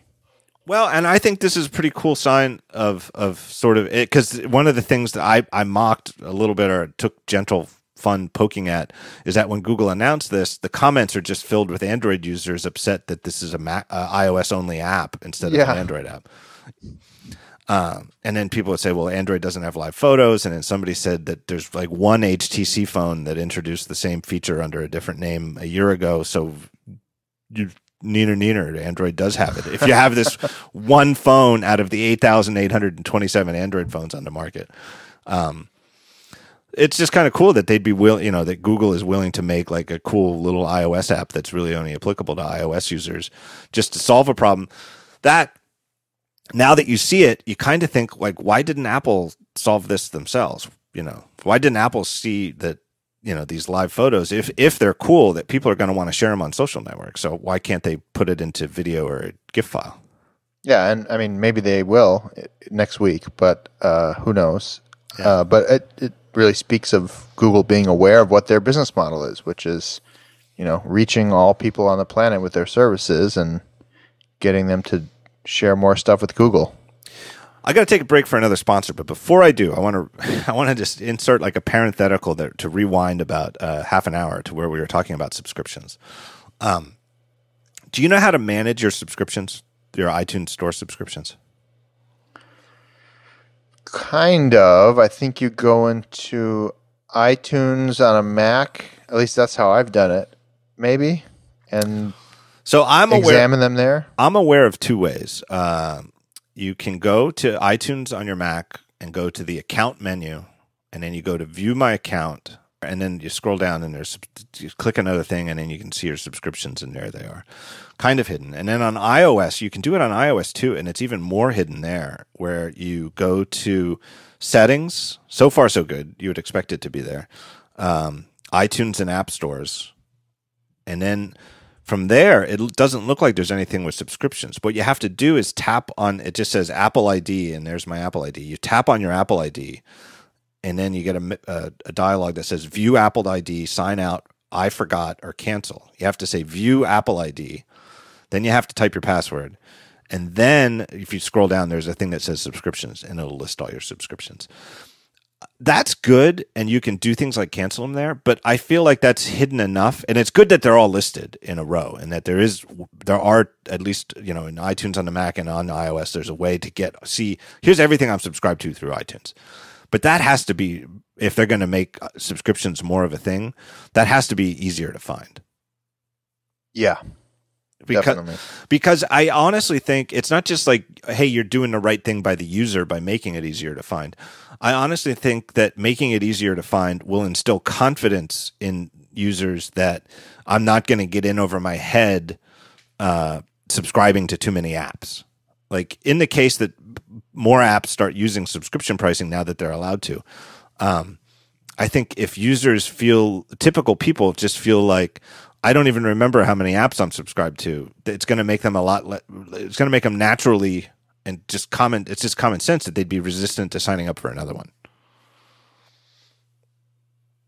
Just wanted to throw that out there.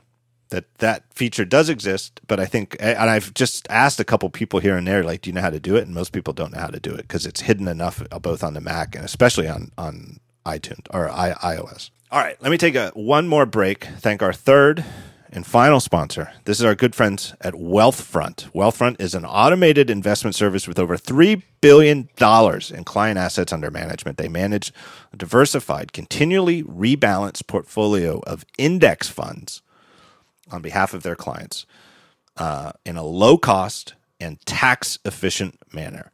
They charge very low fees, and they take every strategy they can to minimize your taxes. In plain English, they make it easier for anyone to get access to a sophisticated, diversified, long-term investment portfolio. The idea here is this is where you put long-term savings. They do not have high fees, and they do not have the very high account minimums of traditional wealth managers. Historically, you needed to invest at least $1 million to get the attention of a quality financial advisor or wealth management professional, and then you had to pay at least 1% per year in management fees. Wealthfront charges no trading commissions and is completely free for accounts under $10,000. And I think the deal, I bet it's still the case, is it's $15,000 if you go through the code that I have for you, which is wealthfront.com/the-talkshow. So you go through there, you get up to $15,000 without fees. And then once you go over that, over $10,000 if you don't use the code, over $15,000 if you do use the code, they charge an advisory fee of only 0.25% per year, and that's only on the amount above that minimum. So if you have a $100,000 account, and you can also get a bunch of you get $5,000 more in headroom for referring friends. So if you have $100,000 in your account and you have referred 6 friends to Wealthfront, your first $40,000 is free. And you only pay a management fee of $150 per year on the remaining $60,000. So that in that case, if you've referred a few people, it's only 0.15%. It's a great deal. Go there. Their website can tell you so much more about how they invest, the strategies they use, the algorithms they use, the way that that they can optimize your tax bill and stuff like that than I can, because I'm not an investment expert. That's why you might want to sign up for a service like Wealthfront. So go there, go to wealthfront.com/the-talkshow and check them out. It really, really seems like a terrific way to invest your money for the long term. What else do you have to talk about? We could talk about what we expect from WWDC. Yeah, what's your big, what do you think is going to be the first thing about iOS 10 they talk about? What's the tentpole number one? I don't know. I think that I think that they've done a heck of a job keeping stuff under wraps. Yeah, which is kind of new almost, because there were a few years where a lot of the big stuff was out by now. Yeah, even software. And I mentioned it, on Twitter the other day, and a couple people said, well, maybe it's because Mark Gurman is between jobs, and that's possible. But I know that.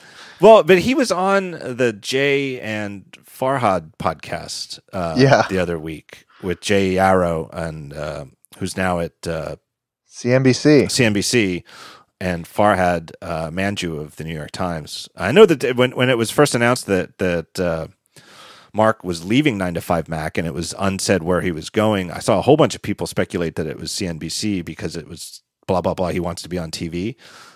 And I joked. I knew that he was going to Bloomberg, so I just coyly guessed. I think people guessing CNBC are forgetting that Bloomberg has a TV channel too. But anyway, he was on their show and he talked a couple of things. It didn't seem like he was holding back. It just doesn't seem like he knows much either. But maybe he didn't dig as much as he would. I don't know. It's possible, but we don't know. Gurman said this. I've heard this too, that there is some sort of visual refresh to iOS 10. Not like a radical one, like when we went from iOS 6 to iOS 7, but maybe more like when we went from Tiger to whatever 10.5 was called. And the one where they got rid of the stripes and got rid of the brushed metal and said, here's the unified window. Here's what all windows look like that sort of level of refresh. So maybe the glass panels look different or something like that. Yeah, and I haven't heard any details about it, except I think it might be a little bit less stark. So not so much everything is either white or dark, but maybe there's some more just broader swaths of color. And it seems like Gurman has heard the same thing. So that's one. Does that perhaps reflect new hardware color in the I don't future? think so. I think it's more like just a refinement of, that they with iOS 7, I think it's safe to say that they really went and just pixel to pixel, just shook the whole Etch-a-Sketch. They really went back to nothing and redrew the OS. And I think that it's just a refinement of that. This is a little too stark. I think we can put a little bit more pizzazz into the UI, for lack of a better word. I don't know. Yeah, that makes sense. But all I heard was just that the only thing I can base this on is just the word that the UI has been refreshed. I don't know. Do you think that multi-user mode will be introduced broadly into iOS? I think for iPad. I think that's a great point. I didn't have that written down. To me, that's still the one of the biggest weaknesses of the iPad is that if it's designed to sit on the coffee table, that it's still mostly my device, which is problematic. Yeah, and it doesn't make sense that why not have one that's there and that your significant other or your kid can put their finger on it, and when they put their finger on it, it unlocks with their stuff. Oh, great! So now I only have an 8 gig iPad instead of 16. I mean, I think that would be to me. That's been a no-brainer since the beginning. And especially since Mac OS has supported that since the beginning of OS 10. So, I think it's a little different with the Mac because the Mac's, it's different. Sure. Mac OS 10 started as a multi-user thing, but like you said, it's a solved problem. I mean, and the solution would have to be a little bit different because of sandboxing and stuff like that, and whether all apps, right, which Apple ID owns the apps for the different profiles, right? So there's some, and I guess Apple, the App Store is actually one of the complicating factors with that, but solvable problem. Yeah, and it seems like something that ought to be solved, and since they've shown some stuff in education, where there's these education. I don't know how it works exactly, but there's ways for schools to have these iPads where each student, doesn't matter which iPad they use, they can just log in and use them. It seems like that work is applicable to the consumer market. Do you think we'll see iOS app streaming a la Google? I don't think so. But then again, the Google thing blew my mind. It never, it seemed too good to be true. So I don't know. But it doesn't seem to me like iOS apps are as compartmentalized as Android apps. I forget the technical term for what you call like the little actions within an app where you could just download the one little, effectively just like the sheet for sharing. And I don't know that Apple would do that. I don't know that Apple, I think Apple likes the idea that it's a deliberate action on the user to get native code running on your iPhone. Mm-hmm. I don't think Apple would. I don't know that Apple. It's a neat technical trick, but I don't know that Apple wants to make it that easy that you just tap a URL and all of a sudden, after it loads, there's native code running on your machine. Yeah, I mean, there's some of that with the what is it, like the asset streaming or something for big games or something like that. Yeah. But yeah, I don't know. I'm trying to think like how technically they could put Apple Pay into the web browser, which is supposedly a thing. And is the website downloading a one-page app that does the payment? I have no idea. I don't know. Yeah, I wouldn't be surprised if we see payment information. Maybe web payments, user-to-user payments through iMessage. We mentioned that when we were talking about the Android iMessage rumor. I just had another one in my head. Forget it, though.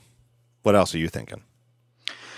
I don't know. I really should spend more time thinking about this sort of stuff.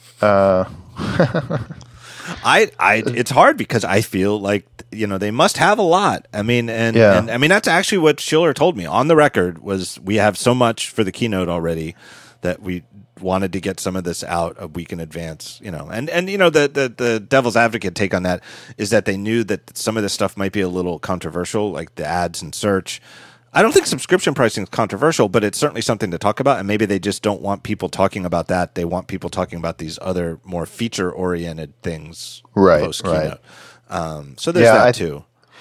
But there must be stuff. So I'm sure they're going to talk about the Siri stuff, right? We have a good sense that that's happening. Right. And Gurman said, I've had the question of, well, okay, so there's going to be an API for Siri, but where does that go? And Gurman's thing was that it's, and this makes sense. It's the easiest way, I think, to do it is that it would be part of the iOS app, that your app, an app for the iPhone could have a component that is a Siri extension, like in the same way that when you have a third-party keyboard, how do you install a third-party keyboard? It's an app. There's an app that has the extension. Well, so there might be an easy answer to this, which is something that I thought of a while ago and have now successfully failed at reporting out. But how does it work on the Apple TV? How does Netflix integrate its library into Siri? Because it has. So How does that work? Do we know how it works technically? I think so far it's a partner-by-partner basis. But how technically, how does it work? Is there a database they're exposing? Yeah, it must be. Does their app have an extension into the Apple TV's Siri? If you deleted the Netflix app, would it not search? Would it not search through Siri on Netflix? Yeah, it wouldn't search through. It must be, or I don't know if the extension is in the app or if it's just that the extension is in the OS, but it knows if Netflix isn't installed, don't bother looking. Right. So that might be a model of how it works on the phone, but I don't know. I get the feeling I just have it's just the hunch. I don't know that the Siri stuff. Either the Siri extensions are more robust than I'm able to imagine, or there's more Siri news than just the extensions. And again, this isn't like somebody told me, hey, there's a whole bunch of Siri stuff in the keynote. Nobody has told me a damn thing about what's in the keynote. But like my just spidey sense is that Siri's going to get a big chunk of it. Just sort of because that's where the industry is going, right? Right, exactly. There's so much going on industry-wide with these AI voice assistants, and Apple really was the first to bring it to the consumer market that I would like to think they almost have to have had a lot of stuff that they've been working on for a while and that they're going to want to show now. Yeah, I think so. Like, I just think that they're too invested in it, and I think that they truly believe it. I really do. I mean, that they still, put Siri into commercials and stuff like that. So I would expect a lot of Siri. I mean, why wouldn't they? If they already have the foundation for it, and other companies are picking up and running with the ball, then why wouldn't they try to be the best? It seems like that would make sense. Unless they've seen something that they no longer believe in it, but it seems like they totally believe in it. Yeah. So I would hope that they have a lot to show, including hopefully things that Amazon and Google haven't thought of yet. Yeah, yeah, and so we'll see. I don't know.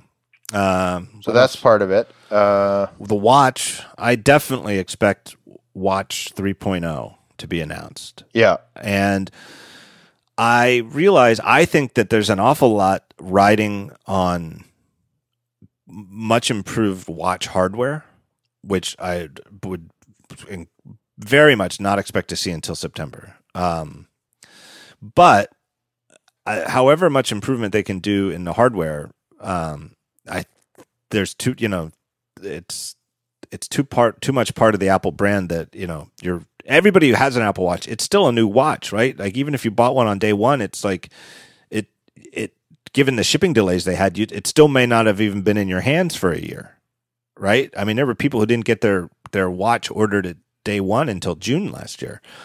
So everybody's watch that they already own is relatively new. So the new version of Watch OS has to be applicable to the existing Apple Watch. And my guess is now that they have a year's worth of usage lessons and the reality of the app platform, which is that it's kind of a failure, and probably have had time to study how people use the device, that they may majorly rethink the paradigm of how apps and glances work, and even like the home screen complications. I mean, that was something that even last fall I thought would be a big thing, and that there would be all kinds of cool complications that I'd be able to add, and there just aren't. Yeah, there's a sponsor for Daring Fireball last week. It was this small indie app called Streaks. Oh yeah, Streaks. And it really, really blew me away about how clever it was. And it has a really great complication where it's like the idea is Streaks is, I think it's streaksapp.com. So, I mean, they sponsored this site. They didn't sponsor the podcast, but I'll give them a shout out because it's really, really good. And I really think people should look at it. I will vouch. And it really, really well designed. The complication is really cool too. But the idea is that with Streaks, it's like a way to kind of build daily habits. So like walk 2.5 miles every day, take your vitamins, let's just say those are your two things you want to do. So the complication shows up as 2 dots, and when you complete it each day, the dot goes from like light gray to white so that you know that you do it, and then you can, just keep track of it. And if you have like 6 of them, it just arranges them sort of like the dots on a die. It's really cool, very simple, and to me a really clever use. It's one of the few clever uses of a complication I've seen in a third-party app. Have you seen the Quartz app complication? No. Quartz, so my former employer, Quartz, had a kind of a neat messaging-based news app that they launched earlier this year, and the watch complication is just an emoji that is a reaction to the stock market. So if it's I forgot what the threshold was, but at some point it's the monkey with his hands over his face. If it's like really doing poorly, or if it's doing great, it's something. That shows some sort of ecstatic reaction. It was cool. It's funny. That's actually pretty funny. Yeah, they're very creative over there at Quartz. Yeah, to me, that's the sort of thing that I think they need to improve, because I feel like a year in, the things that the watch, I have lots of complaints, and I really need to write up a detailed view of it. But at this point, I might as well wait to see what they have in 3.0. Yeah, but I feel like just talking to lots of people, notifications are a real thing, and people like getting notifications on their watch, and people like being able to react, deal with notifications in some way from the watch, and status updates, right? Like dark sky is a pretty cool thing on the watch, and getting an alert on your watch that, hey, it's going to rain in 6 minutes is useful. So that's like a combination of 2 things the watch is pretty useful for. Status, the status is the actual weather is about to change, and the status of the stock market, the temperature outside, right? And then the notification is actually useful too. Like notification, status, and the fitness tracking and health tracking absolutely is a popular feature. And I don't know that the watch presents it the best way, but it's a success story for the watch. And a lot of the other stuff, that really wasn't the message they gave us a year ago. Right. And, I don't know if they knew. I don't think so. Right. Another one, and I would assume that they would show it off during WWDC, because it would probably be part of iOS 10, would be I would say my number one request would be a more robust health app. Yes. Now I have a year's worth of data on here, and yes, that screen with the little loops on it was fun the first few times I looked at it, but there's probably a lot more you can tell me about trends or, hey, fat ass, you don't exercise on the weekends enough. What's wrong with you? That kind of stuff. And I'd love to see a better health app. And I would guess that based on the, what you hear about the teams that they have there, that there's something coming for that. Right. It's almost to me like a data visualization design problem. Not even almost. That's what it is. It's okay. So because of the watch, you've collected all of this information over a year of time, but you're not showing it to me in any way that gives me any kind of a trend or a story or a sense of myself. And I feel like that's something the watch could do and should do. Yep. And actually, it looks like it has been updated a little because now I can see workout stuff. I don't have a reason to go to this app every day, and I really should. Why not? I'm tracking this data every day. I should probably be reviewing it and gaining some access, some knowledge from it. And this is something that I think Jawbone tried to do, and it's, the trends it would notice were very kind of not really revelatory. So this was before Apple Watch, so I never really stuck with the Jawbone system, but I would really hope that there's a lot more that Apple's going to do here.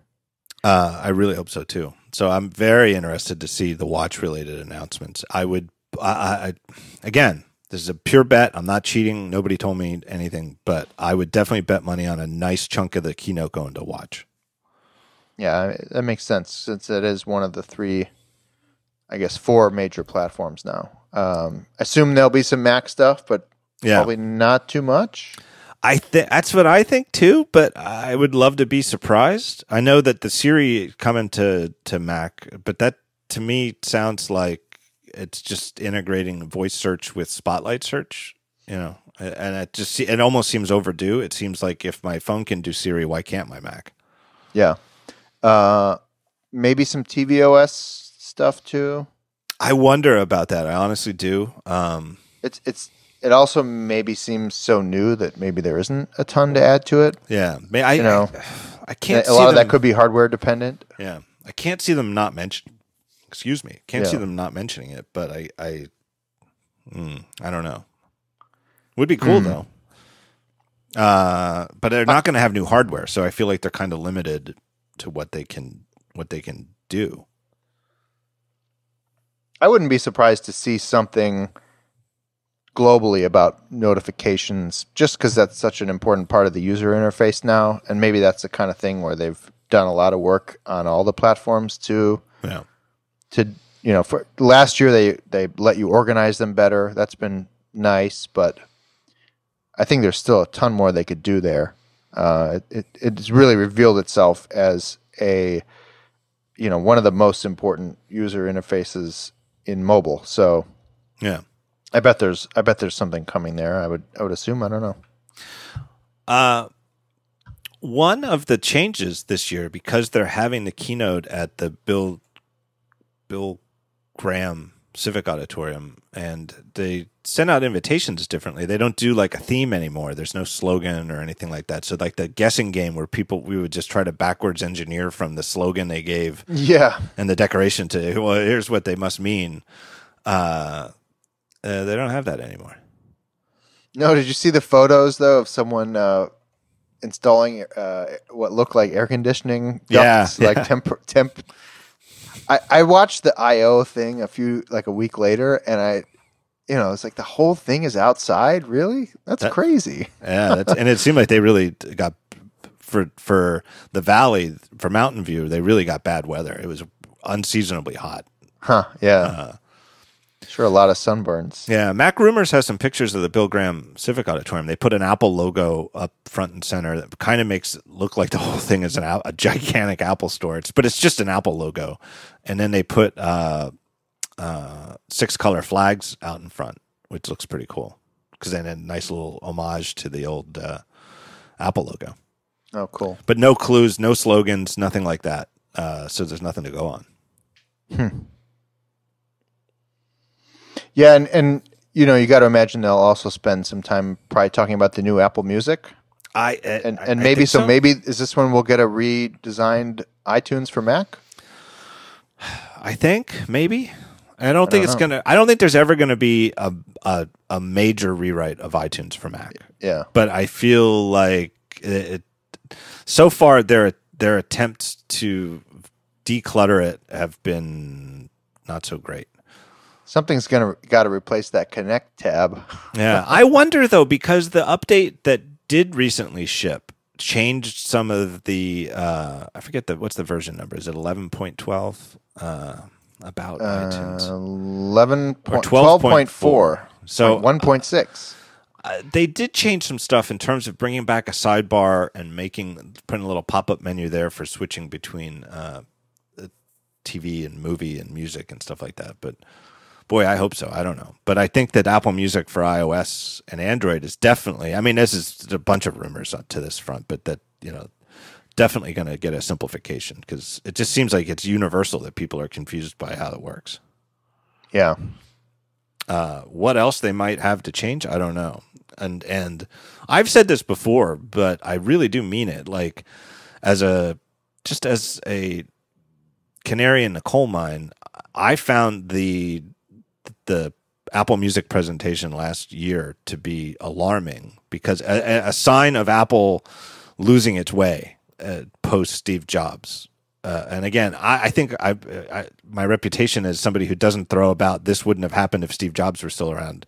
Like, I don't hit that button very frequently, but that music presentation and last year's WWDC keynote, I hit that button. Like, that would not have happened like that if Steve Jobs were still around.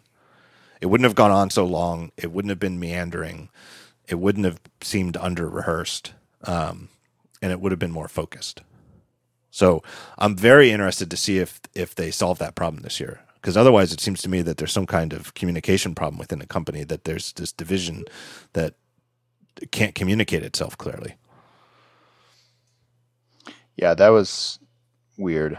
Are you coming? You're coming, right? I am. Yeah, I'll be there for about 24 hours, or a little longer than that. But I have to leave Monday almost right after the keynote to go to a company meeting. That's right. We talked about this because I invited you to come to the live episode of the talk show, but that's not until Tuesday. No, I won't be there, unfortunately. I'm excited. Next what do year. I got? Saturday, Sunday, Monday, Tuesday. So 4 days from now, I'll be doing the live talk show. Can't even imagine who's going to be the guest this time. Working on it. Yeah. Monday, you'll ask. See if I ask somebody. Actually, I think this is the first time you've booked me this far in advance. I did. I'm trying to do this. I'm trying to book people further in advance because that's good. I'm trying. I've been on a pretty weekly schedule too. Yeah. And they've been great. I've really enjoyed the shows recently. All I'll say is that one of these years, the live episode of the talk show is going to have a disappointing guest, because the last year, by having Phil Schiller, the bar clearly got raised. It can't get raised much higher, though. And yeah, you better have Elon Musk or Jeff Bezos. All my money back. Right. So all I'll say is that one of these years, the very special guest is going to be Moltz. Nice. And it might be this year. We'll have to see on Tuesday. That'd be awesome. Anything else you wanted to talk about? No. I can't think of anything. You know what I will say? That the reviewers blew it. The new 12-inch MacBook is a huge improvement over the previous one, and I love mine. That's interesting. What do you think that they blew? Was it that just the overall the consensus I got from the review? I have not used one. The consensus I got was, I can't believe this is the improvement. And that was my first reaction too when I saw that it's only 15% faster. But whatever it is, that 15% is the difference between waiting for the computer every single time I wanted to do anything and feeling like, okay, this computer is fast enough to, is as fast as my brain. Well, still a little slower than I'd like it. And it still chokes on things like Chrome and Google Maps and random stuff. And, the new Twitter for Mac app. Don't even get me started on that. But I use it, as my secondary computer, most of the month, and then the week that I'm in San Francisco every month, it's my main computer, and it's way noticeably faster than last year's, and is a great computer, a really excellent computer, especially if you travel, and I'm very happy with it. I wish it were a little faster, and it's still kind of on the expensive side. And do you get good battery life out of it? Much better this time than last time, although I've switched back to Chrome from Safari, which hurts battery-wise. Yeah. But I've also been just keeping it plugged in on the plane, so that hasn't really been too much of an issue. But the battery's fine. I'm not worried about the battery. I bought a couple of these little USB hub HDMI thingers, and they kind of help plugging other stuff in when necessary. But it's great. It's an amazing computer. If there were a 14-inch one, I'd probably get that. Maybe. I get the feeling that, like you talk to people at Apple about the watch, and they won't say anything, but they nod their head in this is our first attempt, and we're learning a lot, and you get the sense that the next watch will show that they've learned a lot. When you complain to people at Apple about the MacBook One, as it's called, they shake their head, and it's like, no, this is the future of laptops. Like, it'll get faster. Time will take. All it needs is time. But in terms of complaints about the keyboard, or complaints like nobody needs a device this thin, they should have made the battery thicker, et cetera, et cetera. None. They just thinner. Yep, thinner, and the ports are antiquated. Do not need the ports. Right, and there's a confidence from Apple that this product is, and again, to me, it exactly echoes the original MacBook Air. Yep. The original MacBook Air, the one that Jobs took out of the envelope, was like it was like 60. It had like a 64 gig hard drive, and the OS was like 30 gig. I mean, it had it was running on like an iPod hard drive or something like that. No, it was SSD. That's why it was so small. It was like an SSD. It was spinning. Oh, was it? Yeah. It wasn't SSD until later. Well, or you know what? No. You could buy an SSD, but then it was like $3,000 or something like that. Yeah, it's crazy. It was super expensive, but and everybody was like, "Well, it's ridiculous. It's way too thin. I want a big fat battery." And they were like, no, we've got this. We just need time. Time will solve the price, and time will solve the speed, and time will increase the SSD size. And they were right. And I think it's just the same story all over again. So maybe the MacBook isn't right for everybody yet in 2016. Definitely wasn't right for everybody a year ago. But they're convinced that that's the future. So I'm not surprised to hear that you like it. No, I really like it, and I can't reiterate like that upgrade.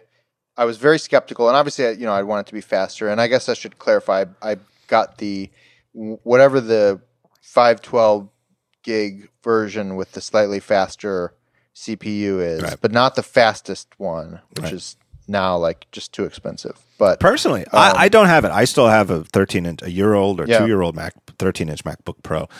But I use my MacBook Pro so much less now that I have an iMac at my desk that I only use it for traveling, that by the time I do get a new machine, I think I'll probably get the MacBook instead of a MacBook Pro. Because for travel, it's great. And by the way, the first MacBook Air had a 80 gig 1.8-inch hard drive, or you could get an optional upgrade to a 64 gig solid state drive. That's it. So we were both right. Yeah. So I only saw the appeal in SSDs, so that's why I thought 64. But isn't it great that the upgrade lost you 16 gigabytes because it was going to SSD? Well, it was already $1,800, so back then you could imagine how much more that SSD would have cost too. I've still been using the 12-inch, our small sized iPad Pro, the review unit here I have from Apple, and I've still been using it as much as I can. But for having and it's to me roughly comparable to that MacBook Air, I find that the elegance of just put it on the desk and just flip up the lid to be so elegant in the way that I want, like a little laptop type thing on the desk, and that the little flippy cover and make a little tent and bend the thing around. Like every time I have to set up the iPad as a laptop thing, I just think I'd rather have a MacBook. Yeah, I also am not a fan of that aspect ratio for something that size. It just feels too tall. I don't know. Yeah. But I'm still very tied to the Mac for productivity. I'm still the flipping between 4 apps and Yep, me too. 17 Chrome tabs. So yeah, me too. I'm too good at it. It's I totally understand why other people who never really got good at the Mac, like, if all you ever did on your Mac is just open up a bunch of Chrome tabs or Safari tabs, then switching to iOS is totally doable, right? But I use apps, it's like I use so many native apps and I'm good at switching between them. Yeah. All right. Your home base is at recode.com. You're the editor-in-chief. No, recode.net. Recode.net. Recode.net. That's what I meant. Yeah. Someday we'll get recode.com. Maybe not, though. I don't know. Recode.net. Well, just type Recode and it'll autocomplete because you've already got it in your history. And you're doing great work there. It's a great staff. And on Twitter, people can enjoy your musings at Fromedome, FROMEDOME. And you're a very good follow and a long-time friend and guest on the talk show, and I appreciate it. Hope I see you Monday morning. Yeah. Thank you. Talk to you then.